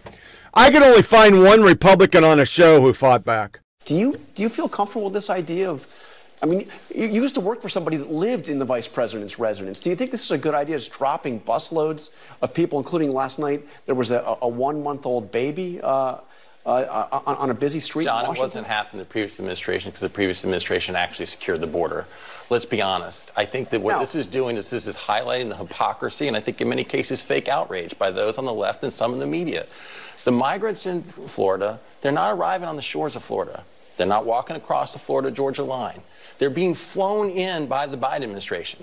So somehow it's okay to fly them across the interior of the United States, everywhere across the United States, but it's wrong for the governor to then send them to one of the wealthiest communities in America. I think it's highlighting that hypocrisy. But there is a difference between doing it in a coordinated fashion and just showing up at Martha's Vineyard with Let's question how really coordinated it is that they're being dropped off all across the interior. And if we're really concerned about the humanitarian crisis, John, then actually what we would be doing is we'd be stopping the crisis at the border where there's 200,000 migrants every month, and they estimate 50% of the young women are either raped or sexually molested, making that long journey from Peru and Colombia up there. If we actually had a policy in place to return migrants to Mexico while they waited for their asylum appeals, as happened in the Trump-Pence administration.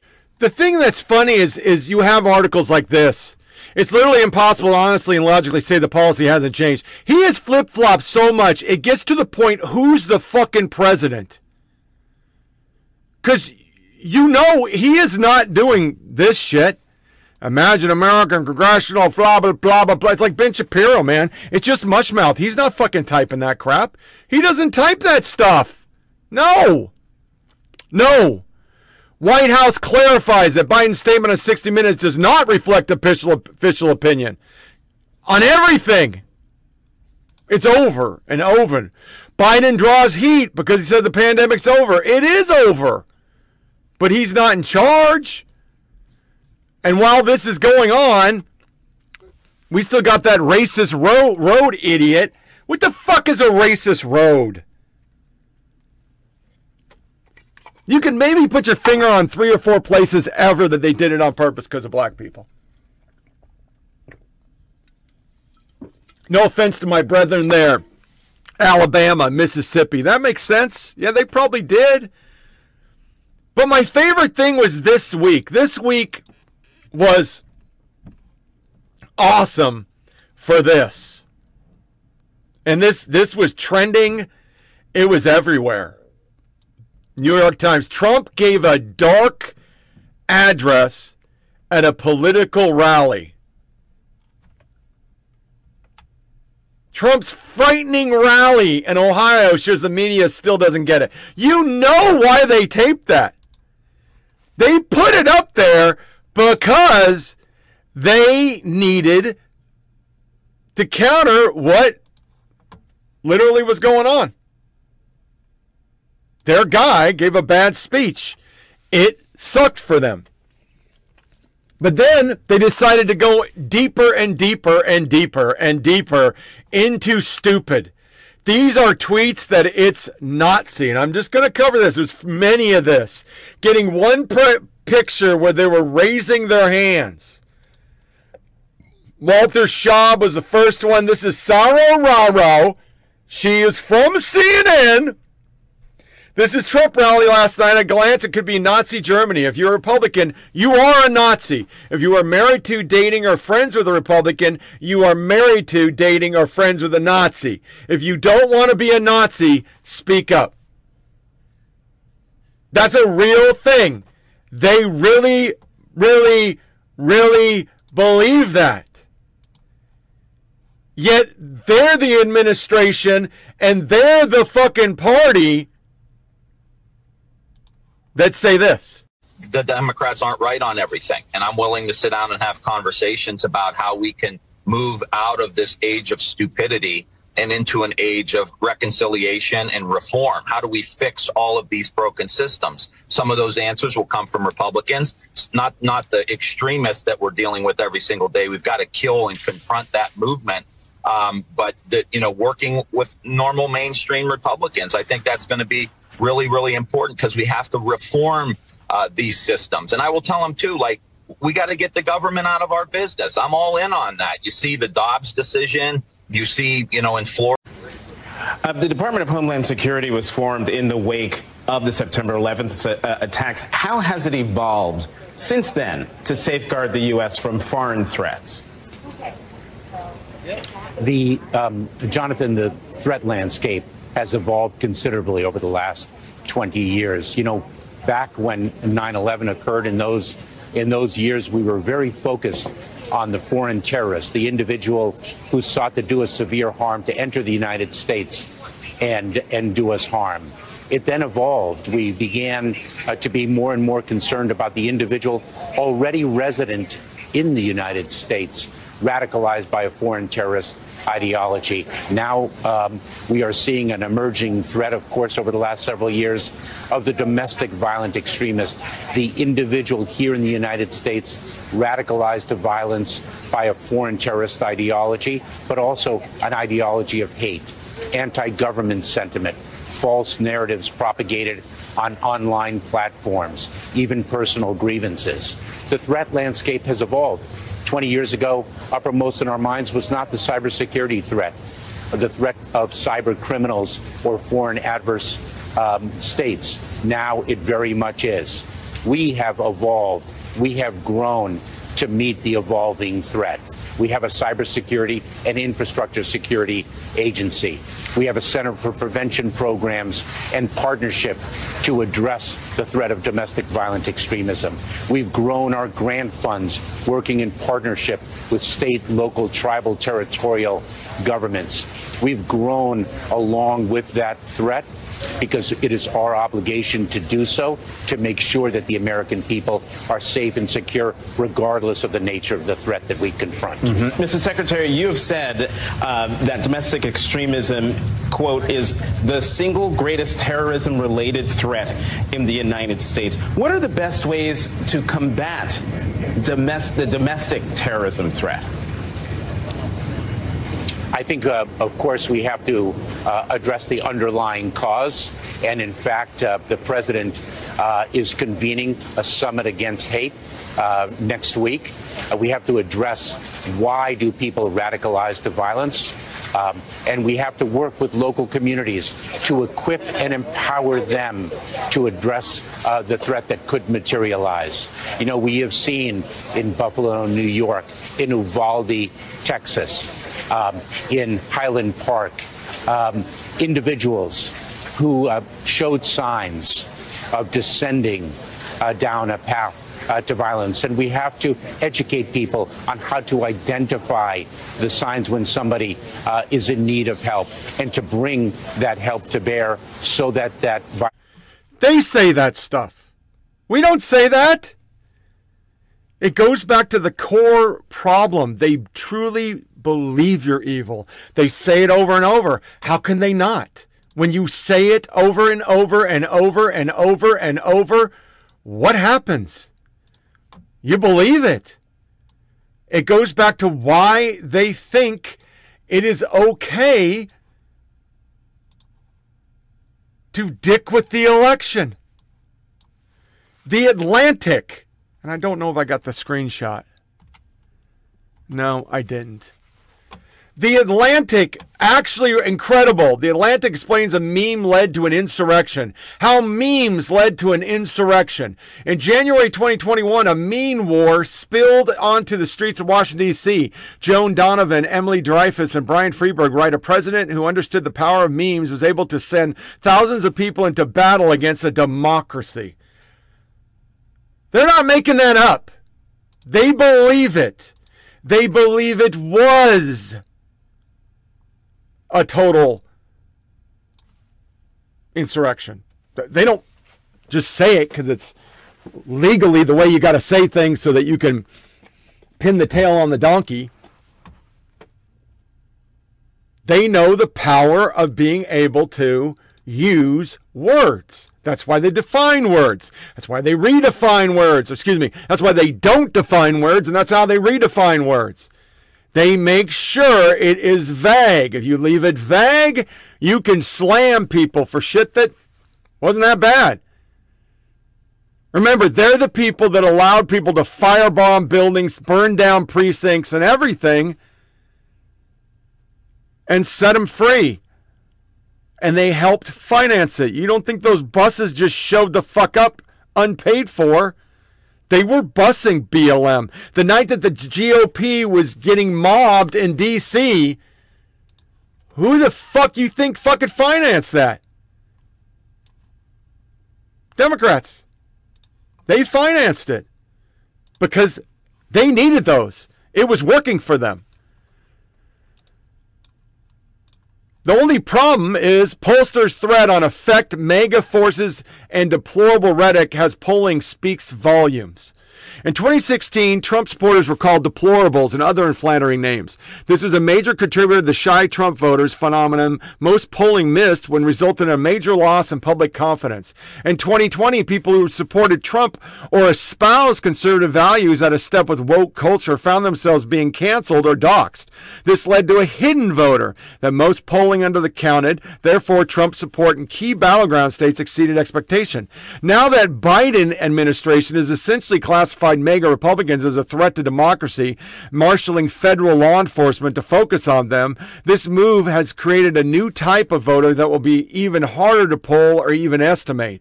I call this new group the submerged voters. I talked about this in the lead-in.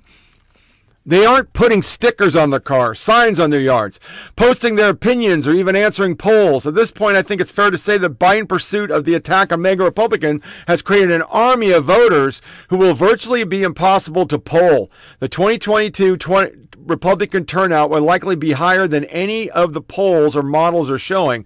All polls, including ours, will understand the impact of these submerged voters, and they're going to show up.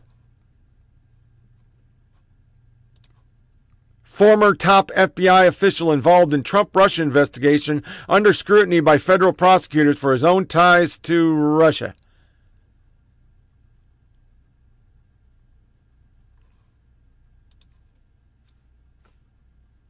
They're just bumper stickers. They talk about the Constitution. They talk about how important our institutions are, and they've destroyed every institution. Instead of doing a This Is America to end this show, I'm going to play one soundbite. It's amazing, but CBS actually covered immigration. U.S. border officials said today just over 2 million migrants have been apprehended and processed in the last year. That record high includes more than 200,000 just last month. CBS's Manuel Bojorquez reports tonight from El Paso, Texas, a border city struggling to respond. Yet another bus carrying migrants arrived in New York City from Texas, a multi-day journey that for many started here. El Paso, where Border Patrol says more than 1,000 migrants are crossing into the area a day. To ensure they're no longer sleeping in the streets, the city set up this migrant welcome center. You're getting an average of 400 people a day? Yes, sir. And that's a lot. And that's going to be increasing shortly. So you don't see this slowing down at this point? At this point, we're just managing the numbers that they come in. The asylum seekers here are mostly from Venezuela, Nicaragua, and Cuba, which lack diplomatic ties with the U.S. and therefore no quick way to return them. Marielba Atencio is trying to get to New York with her 3-year-old son. There's no work, not enough money. You think you would die? Here, they get help reaching their next destination, some seeing it laid out for the first time. Pero está viendo qué largo va a ser el viaje. You're seeing how long it's going to take. El Paso has sent nearly 60 buses with migrants north, but the city says it's closely coordinated that with local leaders at those destinations to ensure they are ready to receive them. We're also learning tonight that a local sheriff has launched a criminal investigation into how Florida's governor transported nearly 50 migrants to Martha's Vineyard in Massachusetts last week. Nora? Manny Bojorquez on the border. Thank you. That's it. That's all it's going to cover. They're not going to talk about this. They're just not. 4 million people have entered the country in 2 years. So this wraps up another episode of Flyover Politics Podcast. Share this to family and friends.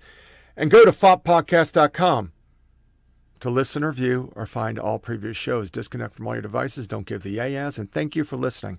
I'm going to end kind of unorthodox today. I do not like Black Rifle Coffee. I think their coffee tastes like shit. I've worked with them, and they're a bunch of assholes. I don't like them at all. That was my time when I was a manager. I just don't like them.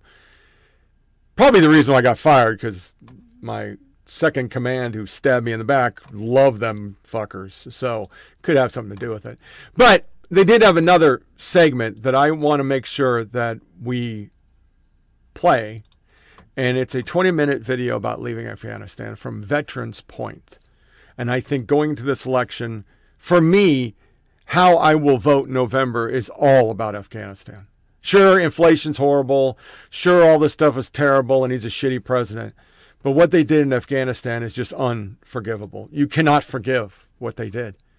So anytime I can play sound bites, I will. So we'll close the show on that. We'll shoot for a show on Saturday, 24th. Yeah, Friday I'm going somewhere, 24th. 24th September. So we'll see you 24th September. Until then, take care. This is a Black Rifle Coffee production, not mine, but I'm going to play it anyway because everybody needs to hear it. Take care. We begin tonight with the stunning collapse in Afghanistan. The Taliban's advance was just like so fucking fast. So fast. You would just see atrocities. It's a nightmare. kind of situation. The situation is changing there minute by minute. The Taliban have surrounded Kabul, the capital city. Thousands of U.S. citizens and Afghans are desperately trying to flee Afghanistan. I'm a retired Army Ranger. I did about 54 months total combat deployments. I was at HKIA. It fucking sucked. It was one of the worst fucking things I've ever seen. The despair at the airport overwhelming. The U.S. is sending thousands of its troops back to Afghanistan. They're pleading with you, saying like, please shoot me, kill me, if the Taliban will rape me, kill me, I just want to die. I mean, that's, how do you expect to tell like a young 20-year-old how to handle something like that? You can't. I try not to think about on a daily basis, as hard as it may be, but I do, I think about it every day.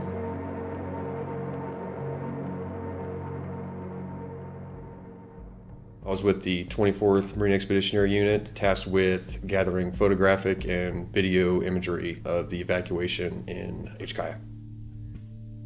So the 24th MEU, we were on standby in Kuwait. We were told that, okay, we're gonna go do this evacuation. And 2 days later, the 15th, we found ourselves in HKIA. So the first 1.5 to 2 days that I was there, relatively calm. Obviously, I was still nervous because like I had never been to Afghanistan before. I've grown up during the GWOT era, you know what I mean? I came in the Marine Corps in 2016, and by that point, most combat deployments had ended. I deployed to Iraq and Afghanistan 15 times.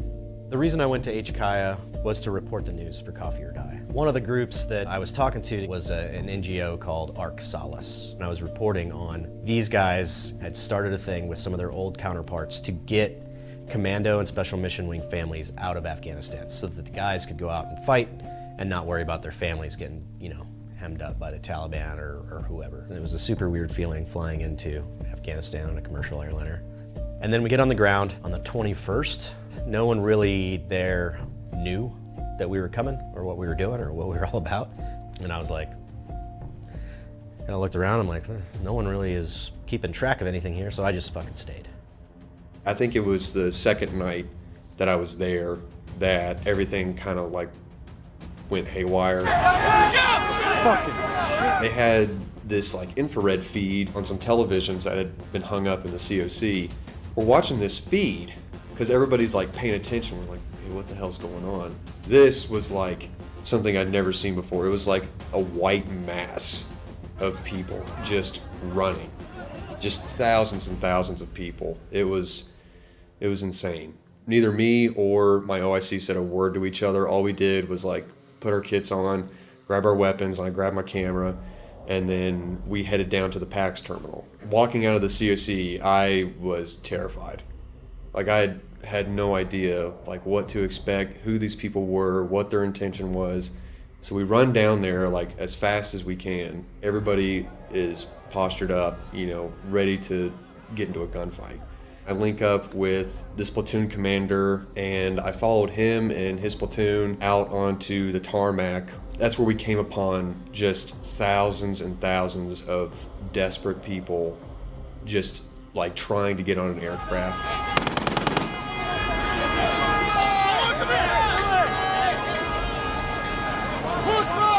We pushed these people back all night. There was all this gunfire going on, but we were all online all night, pushing people back all night. And then eventually we got them back onto the civilian side of the airport. It was the next morning, the sun was coming up. We were still just standing there. That's when 2-1 showed up and relieved us. I was new. I wanted to be in the Marine Corps since I was 7 years old. And I always dreamed about being able to go to places like Afghanistan or Iraq, but you gotta be careful what you wish for. I was an 0311 squad leader with 2-1 Echo Company 1st Platoon. My captain, Captain Barnhazel, he brought us in, told us to get ready. Staff Sergeant Hoover, he really got our platoon molded and ready to go. And I was most nervous that we were gonna miss it. And so I was just worrying that like I wasn't gonna have the opportunity to help out something that I grew up watching my entire life, and I didn't want to miss that opportunity. On the flight, it was very quiet. Everyone was very focused. By that time that we actually went Condition 1, that's when you could see the realization on a lot of the Marines' faces, because they're like, wow, this is serious now, we're actually doing this. So then that next day, they were still out there. And at this point, it was like a standoff. That's when they started crowding C-17s that were taken off, and obviously, you know, they're like hanging on to these things just to like give a perspective, like desperation. Better forward. What? Oh, the dude fell, dude. Those are people falling off that fucking plane. Holy shit. Oh my God. What? We gotta go, oh my God. So we're out there just all night again. Some dude, obviously SF, he rolled up on a little motorbike, like a dirt bike. He was passing this word down the line, but he was basically saying like, hey, the Taliban's here, don't shoot them, they're here to help. And we all kind of just like looked at each other like, what the hell did he just say? And then like not even a minute later, here they come. You know, they have like their AK-47s, they got these big like sheep herding sticks, and basically they start pushing these people back as well. They were like beating these people. Like I'd never seen like somebody swing an AK-47 like a baseball bat before, or smack a kid with a sheep herding stick across the head. And we really couldn't do anything about it. We kind of just stood there and watched. Later on that night, that same night, finally push them off. That's when they started crowding the gates real bad. So then pretty much every day after that was just a grind.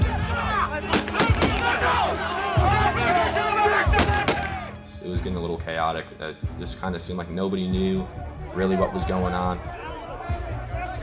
So that morning we went to the East Holding area. This was the first time I actually got to see the Afghans up close and personal. When we arrived there, it was just a mess.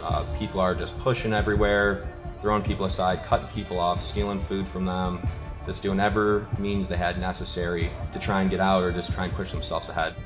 In order to get like to the East Gate or the Abbey Gate, you had to drive around the airfield to get to it. So we had to find a vehicle. So this is like no rules Kabul. Hey, you need a car? Okay, find one. The Brits had a car, like this van, and they already hot wired it, so all I had to do was put the wires together. And then that became our little public affairs van for a while. It was like Lord of the Flies there. I needed a truck, so we went and found a truck, and no one was using it. So we hot wired it and took it, you know. I'm trying to do dispatches for Coffee or Die. You know, once it was kind of figured out that I was there, I was getting hundreds of messages a day. Hey, my Terp is there. This old commando that I knew is there. Or this guy's family is there, whatever. I was getting hundreds of messages of like, hey, can you help get this person out? And using this network of people back home that are communicating with the Afghans that are trying to get out, communicating with the active duty mill that's there, communicating with other agencies that are there, and trying to figure out where we can pluck these people. Do as many trips as I could to get people. You'd pull them through the gate. If you're, you know, US passport holder, like you could kind of fake the funk of like bringing people through. Like I didn't wear any press things or any of that. I just would do it basically until my phone died. And then I would go back, plug my phone in, you know, sleep for a half hour. It was pretty much like that for the whole time. And just trying to get as many people out as we could. I would describe the conditions outside that gate as like kind of apocalyptic.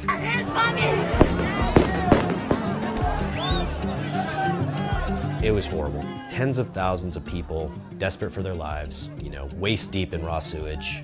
I was like this far, eyeball to eyeball with these Taliban guys, you know, which was wild. It was crazy. Like, fuck. I just want to burn you down, dude. It was unlike anything I'd ever seen before. Another thing about the conditions at the gates were the Marines and the paratroopers. And they were young, you know. I would say the majority of the people I came across, this was their first deployment. It was their first time in Afghanistan. Those kids, they didn't ever train for this.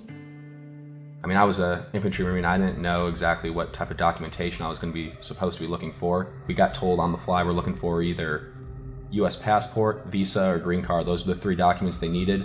And then Department of State would look over their credentials. You'd be coming into a lot of counterfeit visas, passports, and everything else. And Department of State was very understaffed. We can look at hindsight and be like, oh, okay, the Taliban didn't just go around wholesale just slaughtering people. But at this point, we thought they would. So everybody you don't let in, you're like, okay, I just sentenced you to death, like because you don't have the right paper or whatever. As a Comstrat Marine, you're always told, like, okay, be a fly on the wall. Try not to, you know, get involved, like, in what's going on, but that's impossible. Camera gets put down and provide, you know, any sort of help that you can. Some gates were worse than others, and they would vary. Like, you would just see atrocities. People are getting trampled. There's tear gas. There's gunfire going off. It's a nightmare kind of situation. All this like chaos happening, and then you have to make a decision, and just to look in their face when you have to tell somebody, hey, we're not accepting you right now. Like, you would have thought that like you gave them a death sentence. Where I had these two girls, and I was walking, and they were being dragged on my feet, and they're saying like, oh, please God, save me, help me. Taliban, they just raped and killed my sister. I need you to please help me. And unfortunately, they didn't have any of the documentation. I had to have one of the Marines take them, put them back in the river, and wait with everybody else.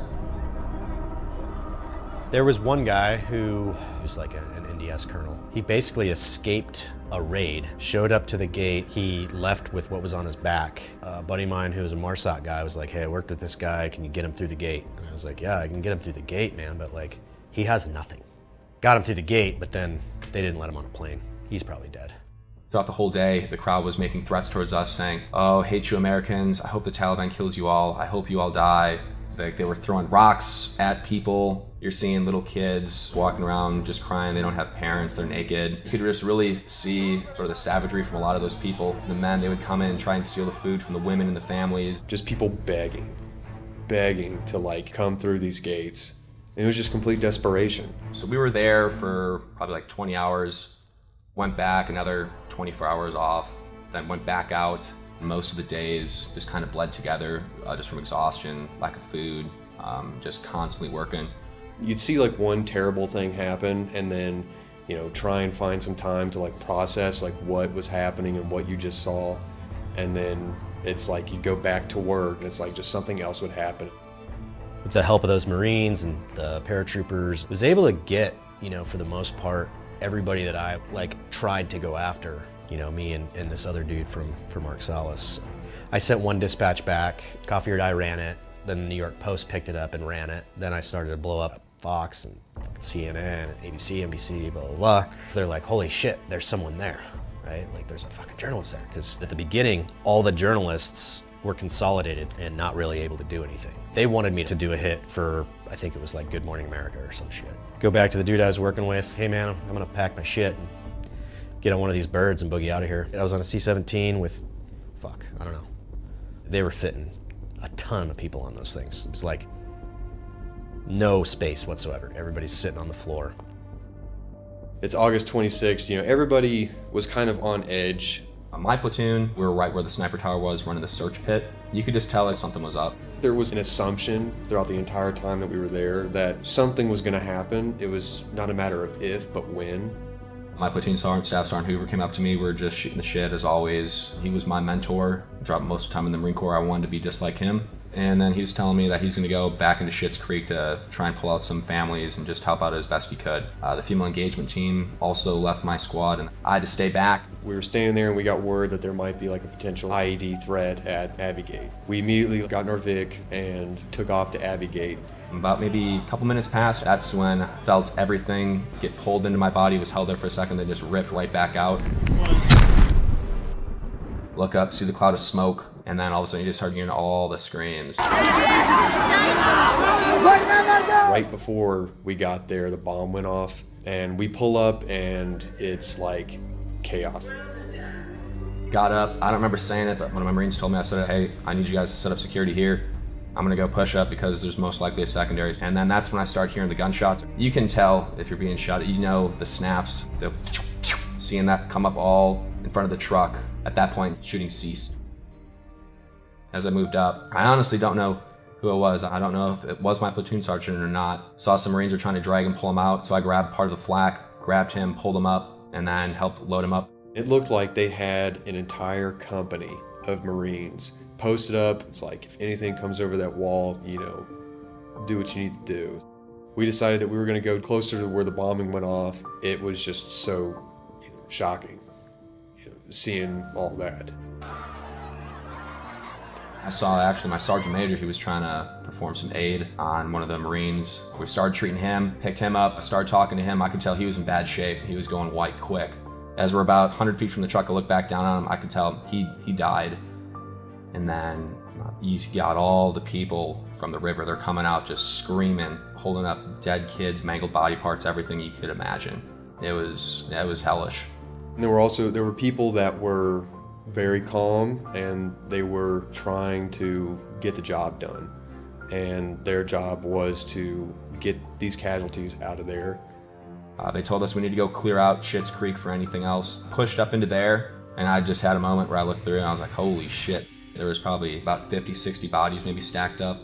It almost looked like a beaver dam. And then I looked to my left and I saw a really good buddy of mine, Sergeant Vargas Andrews. He was hurt really bad. We had guys like Staff Sergeant Emmett down there, as well as team leader from Reaper 2, and then Sergeant Smith. They were really providing great aid. I started helping out as best I could, just trying to talk to Vargas, trying to keep him awake as they're trying to patch him up. We put him on a riot shield. We pulled out and then dropped him off with the corpsman on the truck, and then from there, linked back up with my squad, got accountability immediately, and we just had security set up.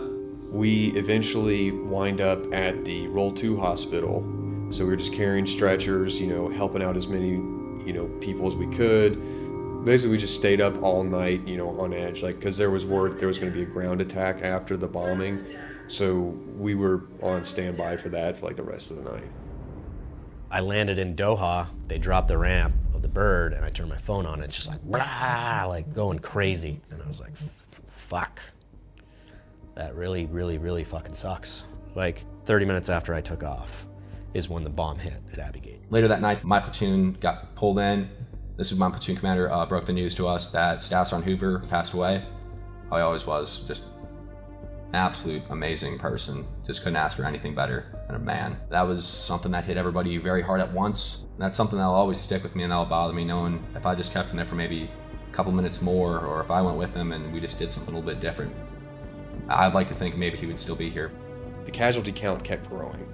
That eventually, once it got to 13, it stopped. Once they put out the casualty list, a few of those Marines, I worked with them every day, getting people through the gate, getting them onto the planes. They were out there smoking and joking with me, the whole time, and yeah, it sucked. That's the best way I can put it. So basically, the next day, everybody's exhausted, and just morale is obviously pretty fucking low. And everybody gathers for this procession. I had the honor to at least carry my platoon sergeant out of Afghanistan. It was a very somber moment for everybody. Watching this funeral procession, everything that had happened up to that point was just so loud and chaotic, but it was so still. It was a mixed bag of emotions. You're watching your brothers and sisters getting loaded on to a C-17 in a fucking sardine can. A lot of people were just so infuriated that we couldn't retaliate in some kind of way. People they were out for blood. I was pissed. Everyone was. We all wanted to go get something to get our revenge. And then next day is when we started the destruction of HKIA. Everyone was going out, destroying this airport, walking around with sledgehammers, just ruining everything.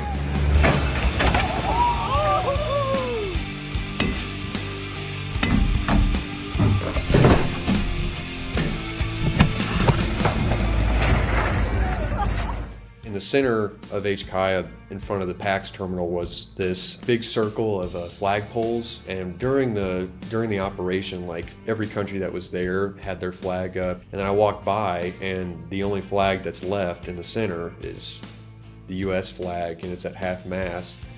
So I take that picture because it really stuck with me, because it's we're the last ones here. So yeah, that was the last picture I took. We had pretty much stopped the non-combatant evacuation at that point. It was pretty much just a retrograde of military personnel. As we're loading up to leave, everyone's just kind of I don't want to leave right now. They just killed all of our friends. Why aren't we going back out and doing something? I didn't want to leave. I was pissed. It was the weirdest flight of my entire life. The moment that you realize that okay, you're finally leaving, it's done. And then it's well, there's some people who their last memories on Earth are of that. The last thing that they ever saw was this nastiness. To be honest, how it feels, I don't want to fucking even acknowledge it. It guts me that it went down the way it did. Looking back on it a year later, it's still something that struggles with everybody. They just want to know, how could something like that happen? And everyone's just so pissed off at it. looking back, that's still the thing. Like, I have a super special place in my heart for the rest of my life for Marines. It's just fucking what awesome people they were. Knowing the Marines that I had, that's what made my job so great. I couldn't ask for a better group of men that I got to be able to be with. It was just a privilege being able to be with some of those guys like Lance Corporal Z, Lance Corporal Jackson. It was just an absolute privilege. A lot of people don't think that my job is relevant. Just so grateful that I was able to capture a beautiful moment. One of the last pictures ever taken of Sergeant G was her holding a baby and doing something amazing that really shows what we and her and all, everybody was out there doing, and that her family gets to see that. 10 Marines, 1 Navy medic, 1 Army soldier, and 1 other service member killed. This is now the deadliest attack on U.S. forces in Afghanistan in more than a decade.